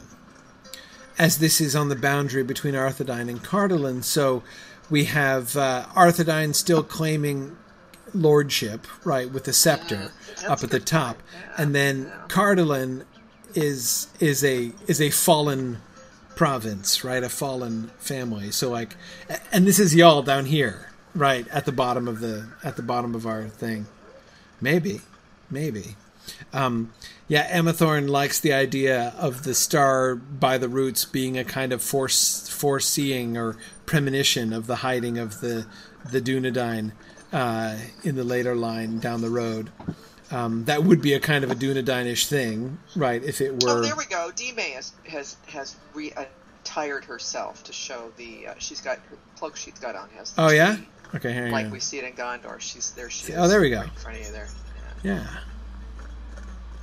Right. So that's symmetrical. What we're used to saying. Yes. Yeah. Yes. With the 7 stars, notice each one of the 7 stars in the Gondorian symbol here is a Númenórean star with the long point facing down, right? And, okay. Interesting that they have the 2 branches up on top, right? So there's no single sort of spike in the middle. It's intrinsically branched, which is kind of cool, as if to embrace the crown there. It's much more tree-ish. We still get roots, but the roots... I mean, look at the difference between the roots of the tree and the branches of the tree there and what we see on this symbol. Yeah. Interesting. Yeah. Cool. I'm trying to remember. We've seen Arthedain type symbols. I remember when we were running around North Downs, I guess it was Lonelands. Was it? Like when we were over where the Red Maid was, and stuff, looking at those ruins there. It seemed like there was some Arthedain stuff there, but I don't remember ever seeing anything like this. No, me neither. I wonder. The stars, Dime's cloak is reminding me, all of these Arnorian stars are all pointing up, whereas the Gondorian stars are the downward pointing, which is again the classic Númenórean star, right? With the showing the beam of the star pointing down to Númenor, the land of the star.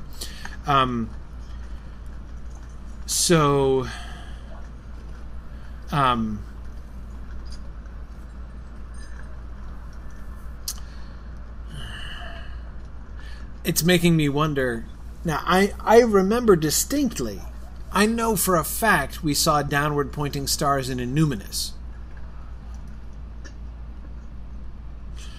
And I'm wondering where we begin to see, because I didn't notice, we shifted to upward pointing stars, by and large, here in the Arnorian ruins, and I didn't notice when that happened.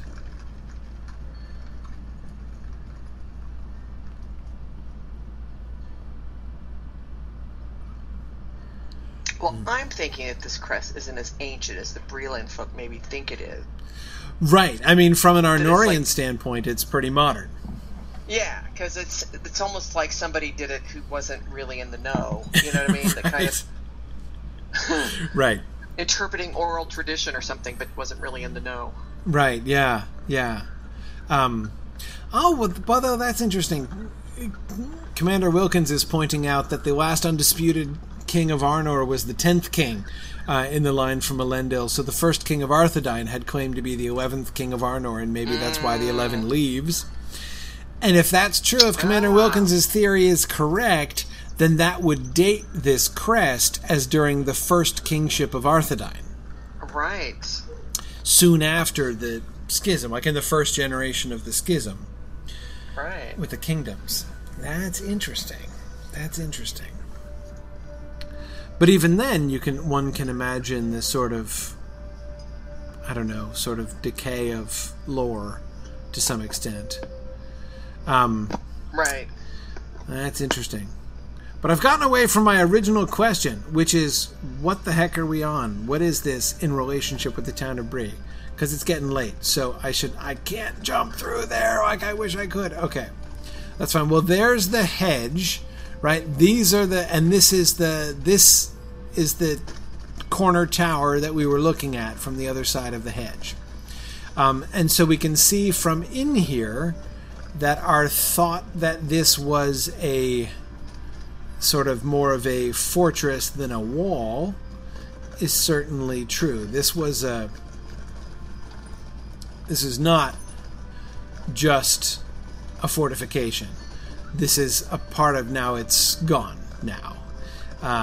The walls are broken off, and it continues for a little while up this way. Let's keep going. And then it's going to break off before we get to this other street, which, where are we? Right by the taxidermists, right? Yes, we are. Okay. South of the West Gate here. Okay. So it seems like what we're getting here, one thing that, as we discussed before, the text never explains